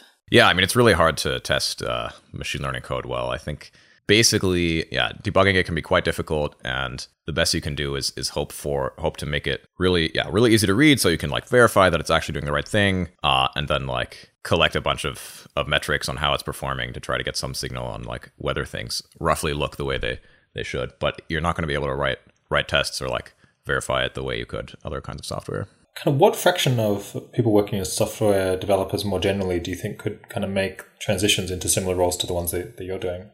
I'm going to go out on a limb and say most, to be honest. I think one barrier that many software engineers have to transitioning to a like ML software role is the time, freedom, flexibility, etc. to do that retraining. It does take a while, and that's part of why I suggest that if folks can, in their current role or their current organization, start to gain machine learning skills, to do it that way. If they can't take the time off, maybe they don't have the runway or they have other obligations, that there are ways that you can start seeing how machine learning fits for you if you're already in a software role, because many organizations want to be using more machine learning. And if you go to your manager, you're like, hey, I want to go retrain into machine learning so that I can apply it to our such and such pipeline. I bet many managers will be like, oh, yeah, great. Go take these trainings, go learn this stuff. So I think even if you find it hard to imagine taking 3 months off and studying machine learning full time for those months, you might be able to find a way to work that into your current role. And I think looking for those opportunities, I think, could help more people find that sort of path. But if your current situation doesn't give you that flexibility, again, I have like sort of a don't blame yourself thing here, right? Like if you don't have the luck or if you don't have the like flexibility, transitioning into machine learning does take some of that flexibility that not everyone has the privilege to have. So I think a common thing among potential like software engineers or software developers listening to this will just be that they like kind of feel underconfident, or I say this a lot of people who are like too scared to make this transition. And I guess for that reason, I'm just looking for like concrete things that like potentially a substantial fraction of listeners might have that would be like, yes, this is really a sign that like you could do this and there's a good chance of success. Is there anything like, I don't know, even academic results that I guess like most people will have had at some point that are an indication of capability? Yeah, it's hard to say. I mean, I want to say that like I actually felt quite underconfident basically until I actually got the job offers from Miri and OpenAI. Like I really was not sure that I was going to be able to make this transition well and like land in a position that I thought was really valuable. So I definitely think I got pretty lucky there, and also like I absolutely wasn't sure. And I was in a pretty privileged position to be able to just like spend a couple of months trying it. But yeah, I do think it was a good sign that like I did have a strong computer science background in general. I had some research experience, even in a different field, and that had gone pretty well. I think those certainly are good signs, but like they're not like entirely necessary either. I'd just like to emphasize that machine learning is not that hard. It sounds really intimidating. It's just not that hard. I'll also make a plug for the Fast AI course. There's a lot of MOOCs or online courses out there, but that one seems to be particularly well tuned for getting people hands-on experience, quickly hitting the ground running. And so for folks who are already software engineers, that is often a good intro rather than jumping in through the math. And also emphasis on giving folks like common sense understanding, ways to build in sanity checks or understand what's going on or sort of work incrementally. I think the advice to try to re-implement papers can often tangle people up because the incremental path is not necessarily clear of how do I start and how do I know that I'm making progress. And so if that feels like a barrier to you, then going to one of these courses that'll sort of give you that like scaffolding of how can you sort of work incrementally towards something could be helpful to you. Mm-hmm. One thing I also want to mention is Josh Achiam, one of the researchers on the safety team, like I mentioned, is actually working on a sort of collection of resources for spinning up in deep reinforcement learning in particular, which is relevant to at least what the OpenAI safety team does. Yeah, so I think we'll be able to link to at least one of those documents with the list of key papers in deep reinforcement learning. And then like I think he's also going to have some more resources just like giving advice and sort of a more gradual path into and some example code and a more gradual path into actually being able to do deep reinforcement learning like research or engineering. One piece of advice that I would strongly encourage folks to do if they're strongly considering moving into this kind of path is write out your plan of what you're going to do and then show it to someone who works in one of these roles. Be like, would this plan get me where I want to go? Rather than just embarking blindly and hoping that you're doing the right set of things. As I mentioned earlier, I think folks often charge into these enormous reading lists and feel like they need to read these 12 different books or get good at all of these different fields before they can even enter. And I think if you try and write down your plan and then show it to someone, they'll be like, you don't need to do half of this or 2/3 of this is not on the critical path. The critical path is much shorter than you might think. But if you're outside that role, you don't necessarily have the insight of which pieces are more or less essential.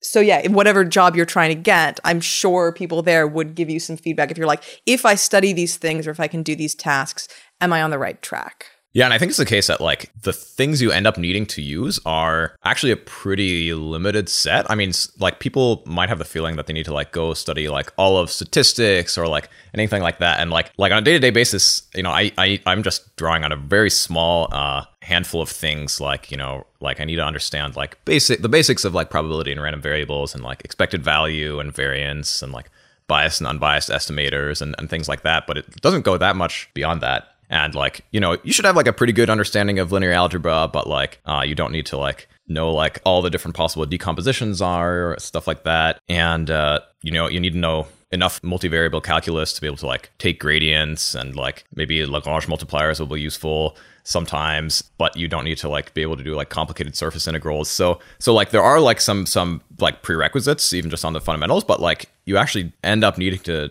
need a pretty limited subset. And I'd say that the conceptual understanding of a shallow set will take you a lot further than mechanical understanding of a deeper set of mathematical tools. Like if you know what a gradient really is, that's way more important than being able to calculate one, because TensorFlow will calculate gradients for you. But if you're sort of stuck with this problem where you're like, gosh, like my generator isn't learning when the discriminator has taken more steps, like why might that be? And then to say like, okay, like what gradient do I need to inspect to know like where the information has stopped flowing, or, you know, are some of these units saturated?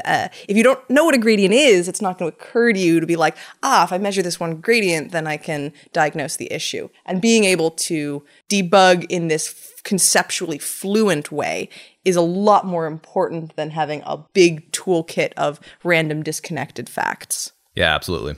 Yeah, do you want to list any of the other things that are kind of on the core pathway that people should definitely be aware of, and other things that people should potentially skip?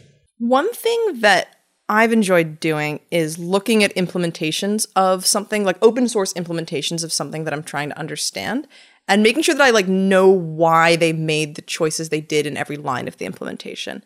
In fact, I've had more luck with this than working from the papers themselves, because papers often leave out really important tips and tricks that if you would just implement what the paper said, you're actually missing something important in how they got their results. That if you go to GitHub, you're like, well, why did they normalize it in this way? You know, they didn't say in the paper how they normalized, but actually that particular normalization was really crucial. So sort of going line by line and making sure you understand like what particular choices they're making can give you like an index, like a list of things you need to understand. You're like, why are they using this distribution? What is this particular modeling choice doing for them? Why did they train the discriminator for more steps than the generator? What's up with that? Do you always have to do that? I think that kind of approach can give you like what's on the critical path to understanding this algorithm, as opposed to sort of starting from a textbook and then hoping that it'll lead to something. Yeah, I want to echo that. Like I've suggested re-implementing papers a couple of times already, but I think it's important to keep in mind that like it is really hard to do if you don't have something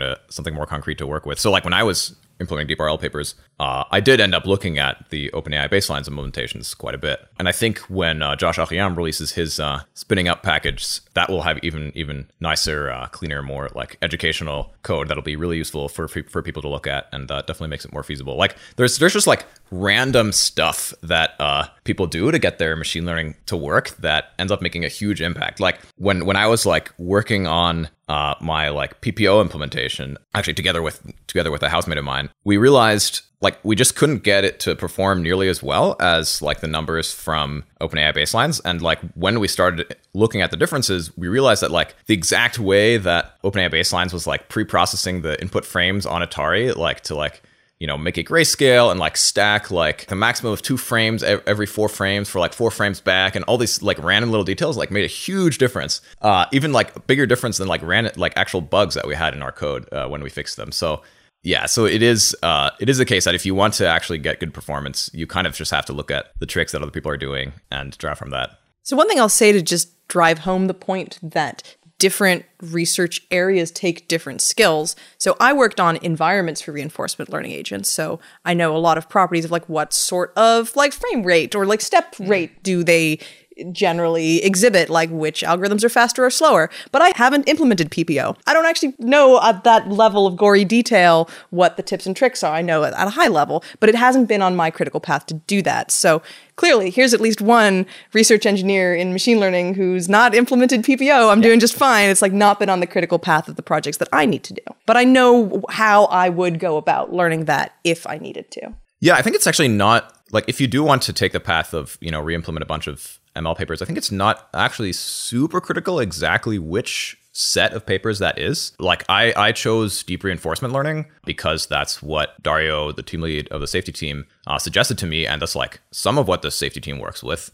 But it probably would have been pretty fine to like replicate a whole bunch of papers about GANs, or like the important thing was that I like learned what the workflow is like, learned TensorFlow, and figured out whether this was something I could do, and basically like gained the skill of taking what's written in a paper and trying to implement that, or like taking some abstract idea that someone's come up with and implementing that. But I'm certainly not just working with reinforcement learning day to day now, and that's absolutely fine. I also do want to emphasize something that you mentioned earlier, Daniel, of frustration tolerance. Yeah. That machine learning is, I said, not that hard, but very frustrating sometimes, where things don't work for mysterious reasons.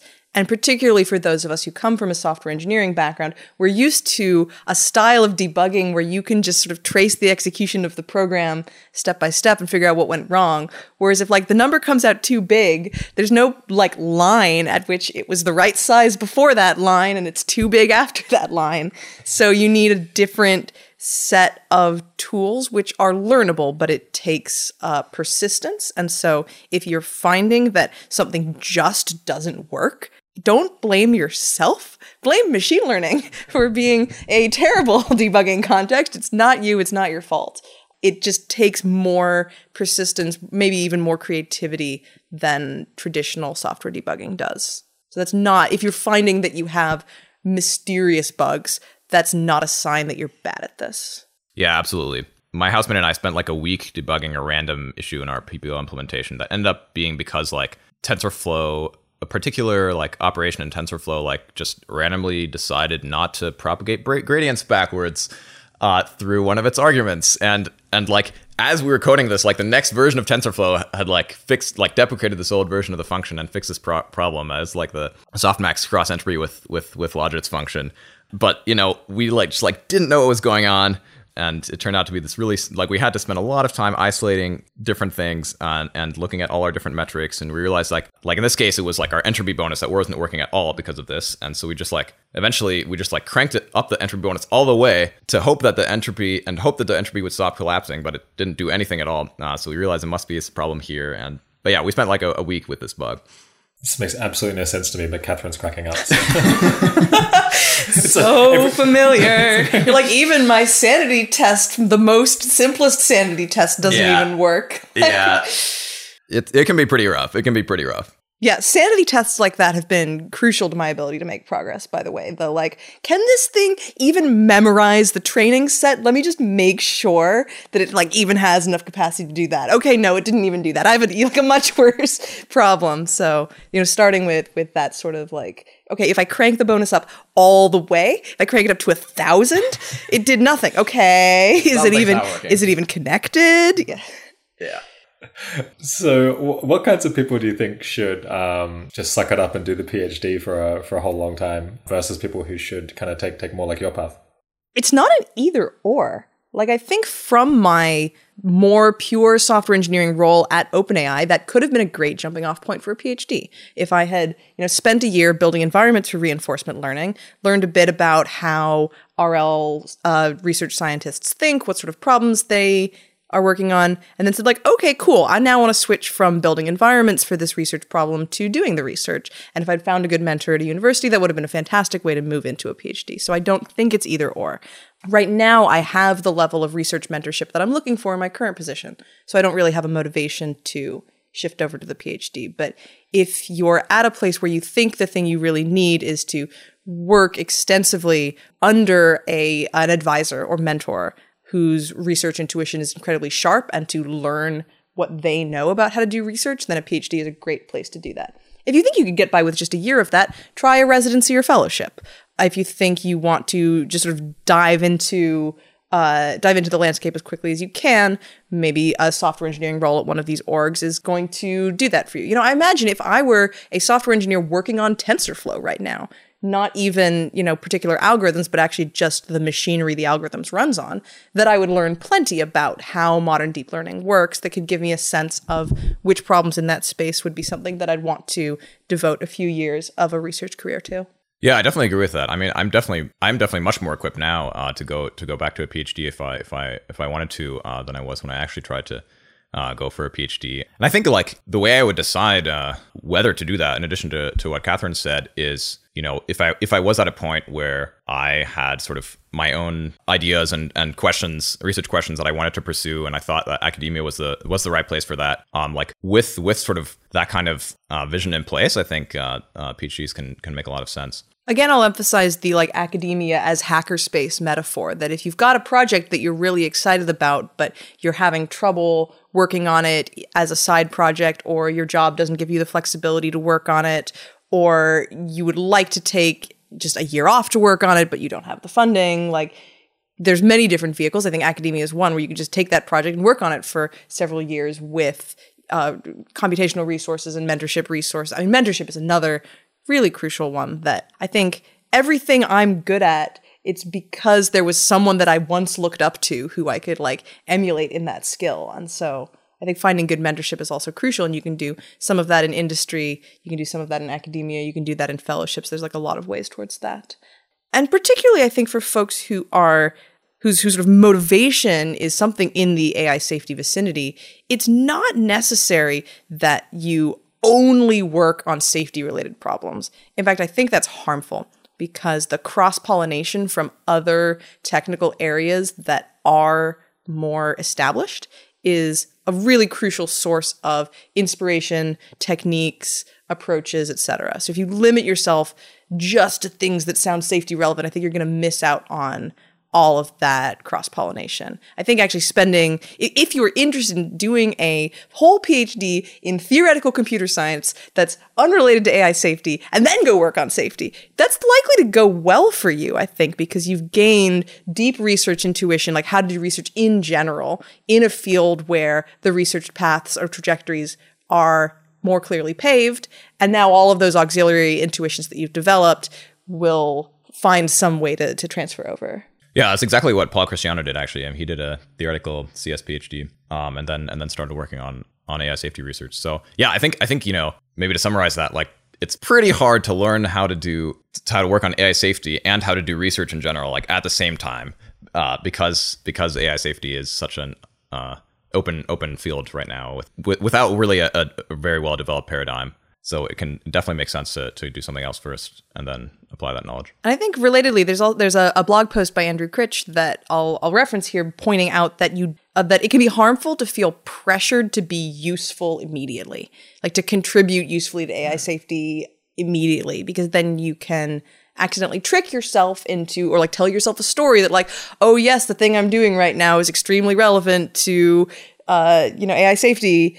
And it's not. And I think that it is and should be viewed as fine to spend time working on whatever it is you personally need to learn or develop in order to get the foothold that you need to contribute. And it's fine if you're not contributing yet. In fact, I'll emphasize, I don't think I've contributed in any particularly impactful way yet, other than by, being in conversations and I think contributing helpfully to those conversations. I don't think my technical output has yet been that impactful, although it's clear to me that it's been the stuff that I need to do in order to get myself on a path to having a substantial impact.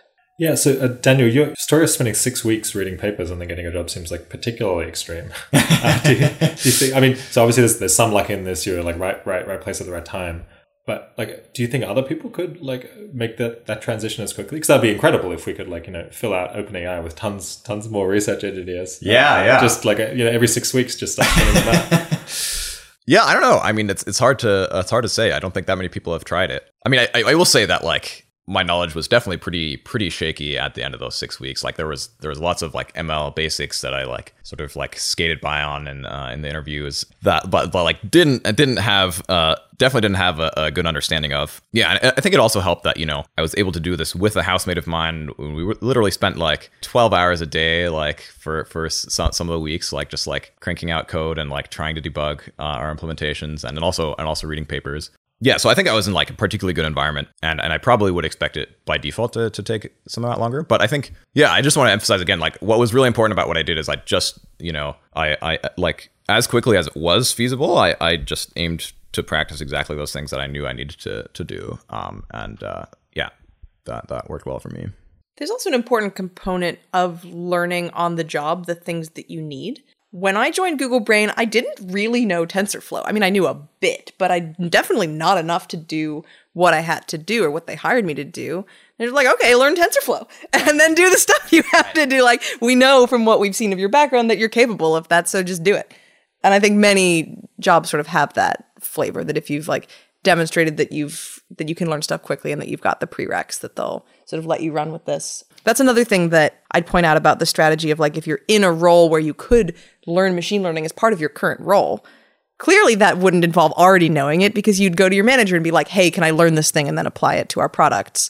That I think many places are open to that sort of thing. Yeah, I guess you probably knew personally some people who were in OpenAI, so they could kind of give you some advice on like what specifically you need to know. Yeah, that definitely helped as well. I mean, it was definitely essential that, really it was just that Dario, sent me Josh's document of key papers in DeepRL and told me like, oh yeah, you should just read all of these and like implement some of them. And I just went and did that. So having that clear guideline definitely helped a lot.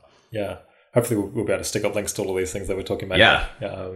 Yeah, and again, I keep harping on this, but I'd emphasize like different agendas have different prereqs, so reach out to the group that you would be trying to join and say, in order to do what you do, what should I do? And then do what they tell you. Like, actually just do just that. It sounds like organizations in this space are fairly willing to hire people and then have them like learn a lot of the skills that they need on the job. Is that fair to say? Or I think it depends on the group.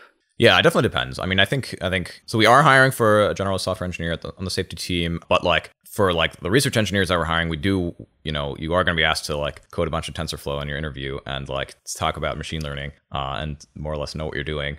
So definitely you do need to have a pretty good level of knowledge coming in. I think maybe the right framework here is that anyone who comes into one of these roles has lopsided skills.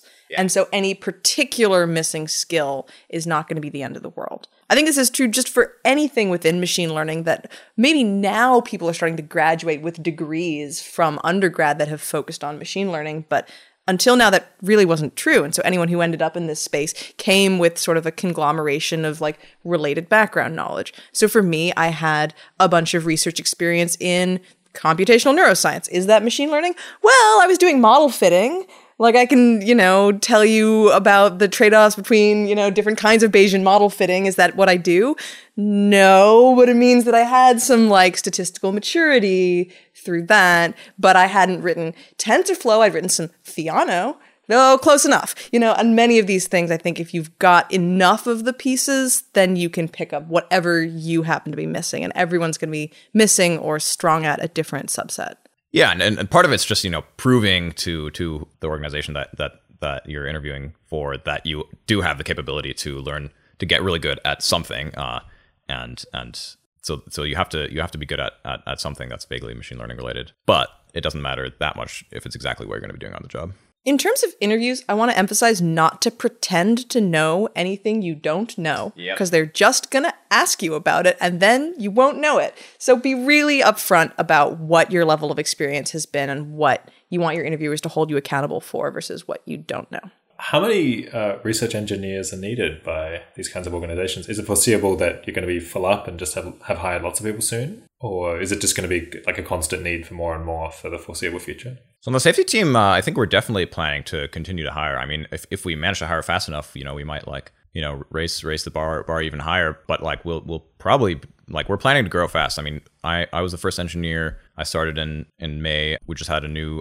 engineer start 2 weeks ago, Jeff, and next week we have another research engineer coming. But we're planning to basically continue that trajectory and continue to hire as quickly as we find good people. I think that may change at some point, but that's how things look right now.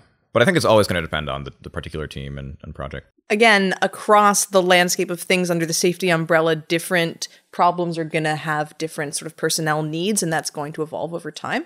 I think being in a position where you're prepared to jump in on one of these problems if a position opens up is a great boon to the field. Where if, a new problem suddenly needs to hire 5 people to spin up a team, and there's 5 people who have sort of learned the relevant background and are ready to jump in or sort of waiting in the wings, that's going to be fantastic for our ability to sort of move quickly on these problems as fields start to open up. My team is bottlenecked on mentorship ability. Like, there's plenty more we could do, but the folks who already are skilled at doing this kind of work are spending as much time as they want to spend on helping, advising, and training. and I'm trying to sped up as quickly as I can on helping, advising, and training others in this. But I think that just varies sort of from corner to corner. I get the impression from talking to Dario that OpenAI also could use some management, project management, organization stuff. I think so it's both like direct technical skill and the like willingness to sort of pass on that skill and train others that'll allow us to sort of flesh out the pipeline of people who want to contribute with folks who are able to get their hands on problems and contribute. Yeah, now that the team is growing, that's going to be absolutely essential. Are there any kind of intermediate organizations that you think would be good stepping stones for people who want to move from software development in general to working at your organizations? One thing I might say is that startups are often willing to take chances on people and like give you a chance to just dive in. And I think the fast-paced experience of a startup can be really good training in how to iterate quickly and how to like make sure that you're making progress. So maybe consider working at a startup that's doing something ML related as a way to like move from a more like structured traditional software engineering thing. You mentioned a MOOC earlier. That's a good way to learn. Fast AI. Fast AI.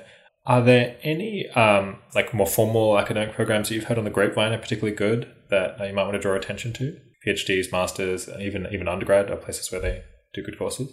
So in terms of undergrad places, I think if you look at the list of places that are top in CS, that's also likely to be a list of places that's top in ML with some modifications that I don't currently feel like I have a good enough picture of to recommend. But one thing I'll point out is that different undergrad programs teach AI or ML with a different focus. Like some undergrad AI courses are still focused on sort of more good old-fashioned AI, rules-based systems type of thing. Some machine learning courses are still focused on logistic regression and SVMs and are not going to get you to deep learning. So if your career goal is to contribute to deep learning, like a traditional ML or AI class or program may not prepare you for that. The top professors in any given subfield are going to be distributed very unevenly across universities. So if you're looking at the master's or PhD level, look for specific professors. And there is a risk with that. Like I've often heard the advice that if you're going to go into a PhD program, make sure it's some place that there's like at least 2 or 3 people that you'd be happy to work with. You might say like, how does that jive with actually just look for specific professors? And I'd say if you're applying to a place where there's only one professor you'd be happy to work with, and then you don't get to work with that person, leave. Just leave. Like that's a fine plan though. But yeah, I think if you're going to a PhD program, you should do it sort of either of those ways. Have a particular person in mind, and if it doesn't work out, then the PhD program just didn't work out for you. Or have like a small collection of folks who would be able to provide you with the mentorship that you want. And then if one of those doesn't work out, you can fall back on another. Do you have any good failure stories that people could learn from? People who've tried to get into this and it just hasn't worked out for one reason or the other? You don't have to name names, but... Yeah, so a couple of people did trials on the OpenAI safety team. And, these were like absolutely smart people and like good software engineers, but they just like realized that machine learning was just like too much of a pain for them and like not what they wanted to be doing. And so they decided not to keep going there. And I think that's definitely an acceptable outcome. And like one of them works for Miri now. I think the failure stories that I see most often are people who don't have a sufficiently clear and targeted plan. I mean, I've been really harping on this piece that the critical path is probably shorter than you think. And folks who don't have a highly specific target in mind and just want to like, quote, get good at ML and, quote, work on AI safety will end up like reading a bunch of stuff with no direction. So I think having direction, even if it turns out to be a bad direction, will crystallize what you're preparing, crystallize your preparation towards something concrete. And that's, I think, the biggest difference between folks who end up just reading a lot of stuff and not being prepared for any particular job versus have picked up like a set of skills that makes for a good stepping stone. It is fine and good to read a lot for context. Just don't confuse that with reading for job preparation. Like having a broader context of what's going on is incredibly valuable, but it's not the same thing as developing the skills that'll get you through that interview, that'll get you that role. I guess kind of here my framing is perhaps been bad, that there's like research engineers and then research scientists. Are there like other roles that, or like other labels that people should have in their head of like different kinds of positions? Well, I think focusing on like, so what are the skills involved maybe? I probably should have said this earlier because I found this framework useful in the past. I think there's approximately 4 different buckets of skill that are needed to do work in ML or deep learning that's related to this stuff. One is ordinary software engineering. And there's, of course, all those subdivisions, but that could be like build environments for reinforcement learning, build a pipeline for human demonstrators to submit feedback, build a dashboard for researchers to view their experiments, that type of work. There's machine learning implementation. So take an idea for an algorithm and code it up in TensorFlow or debug why your TensorFlow implementation is not producing the results that you want. There's ML research direction, so choosing what next problems are likely to be relevant or sort of good approaches. And then there's ML theory, so prove a bound on what type of learning performance we can get under these information theoretic assumptions about the data set. And if you're a research engineer, you're probably going to be doing a lot of number 2, the like ML engineering work, but some ordinary software engineering just to like get your saved trained agents onto the right file system. And then you're going to be doing some of 3 of like picking which directions are going to be productive. If you're a research scientist, you're more likely to have skills in sort of those later buckets, like more theory skills and more sort of research direction skills. I think those 4 categories are going to be a better guide than any particular title, because any title has a blend of those. And any problem you're trying to tackle is going to need a different mix of those. Like if you're trying to just like scale up deep RL agents to run faster and more parallel, you probably don't need any theory at all. Whereas if you're trying to prove some impossibility theorem about adversarial examples, you're going to need a lot more theory. What do you think of the Agent Foundation's agenda from Miri? Could you imagine working on that yourself, or do you have a view on whether people who are like open between doing that and it actually is? I mean, are there people who are kind of would be capable of going both in the Miri direction and in the research engineering direction, or is it mostly just like quite different skills? Well, I'll point out that like Nate himself has started as a Google software engineer and then trained in the sorts of mathematics that the Agent Foundation's agenda requires. So I think folks who are sort of abstract and technical thinkers can often, pick up a different skill set there. It is a quite different agenda. They're doing sort of mathematics research. I mean, I know they're also hiring software engineers, so I don't know how the software engineering that they're working on connects with their Agent Foundation stuff, if at all. You should ask them if you want to apply for that sort of thing. Personally, I think the Agent Foundation's work is usefully ironing out glitches in humanity's current models of what's going on with intelligence. I think depending on what you think humanity is going to do or build in what order in terms of building AI, that like may or may not end up on the critical path, but they're clearly doing some cool mathematics. And if you like cool mathematics, you should consider doing it. Yeah, I think that sounds about right. I mean, I think it's absolutely appealing to try to take Miri's approach and sort of have a formal foundation for what the heck agents are and how we can try to understand what their goals are and try to specify what their goals are. But at the same time, like I think it's at least I made the decision to work on more concrete stuff that we can actually experiment with today and like is more connected to the kinds of techniques that at least in the next couple decades are more likely to be applied.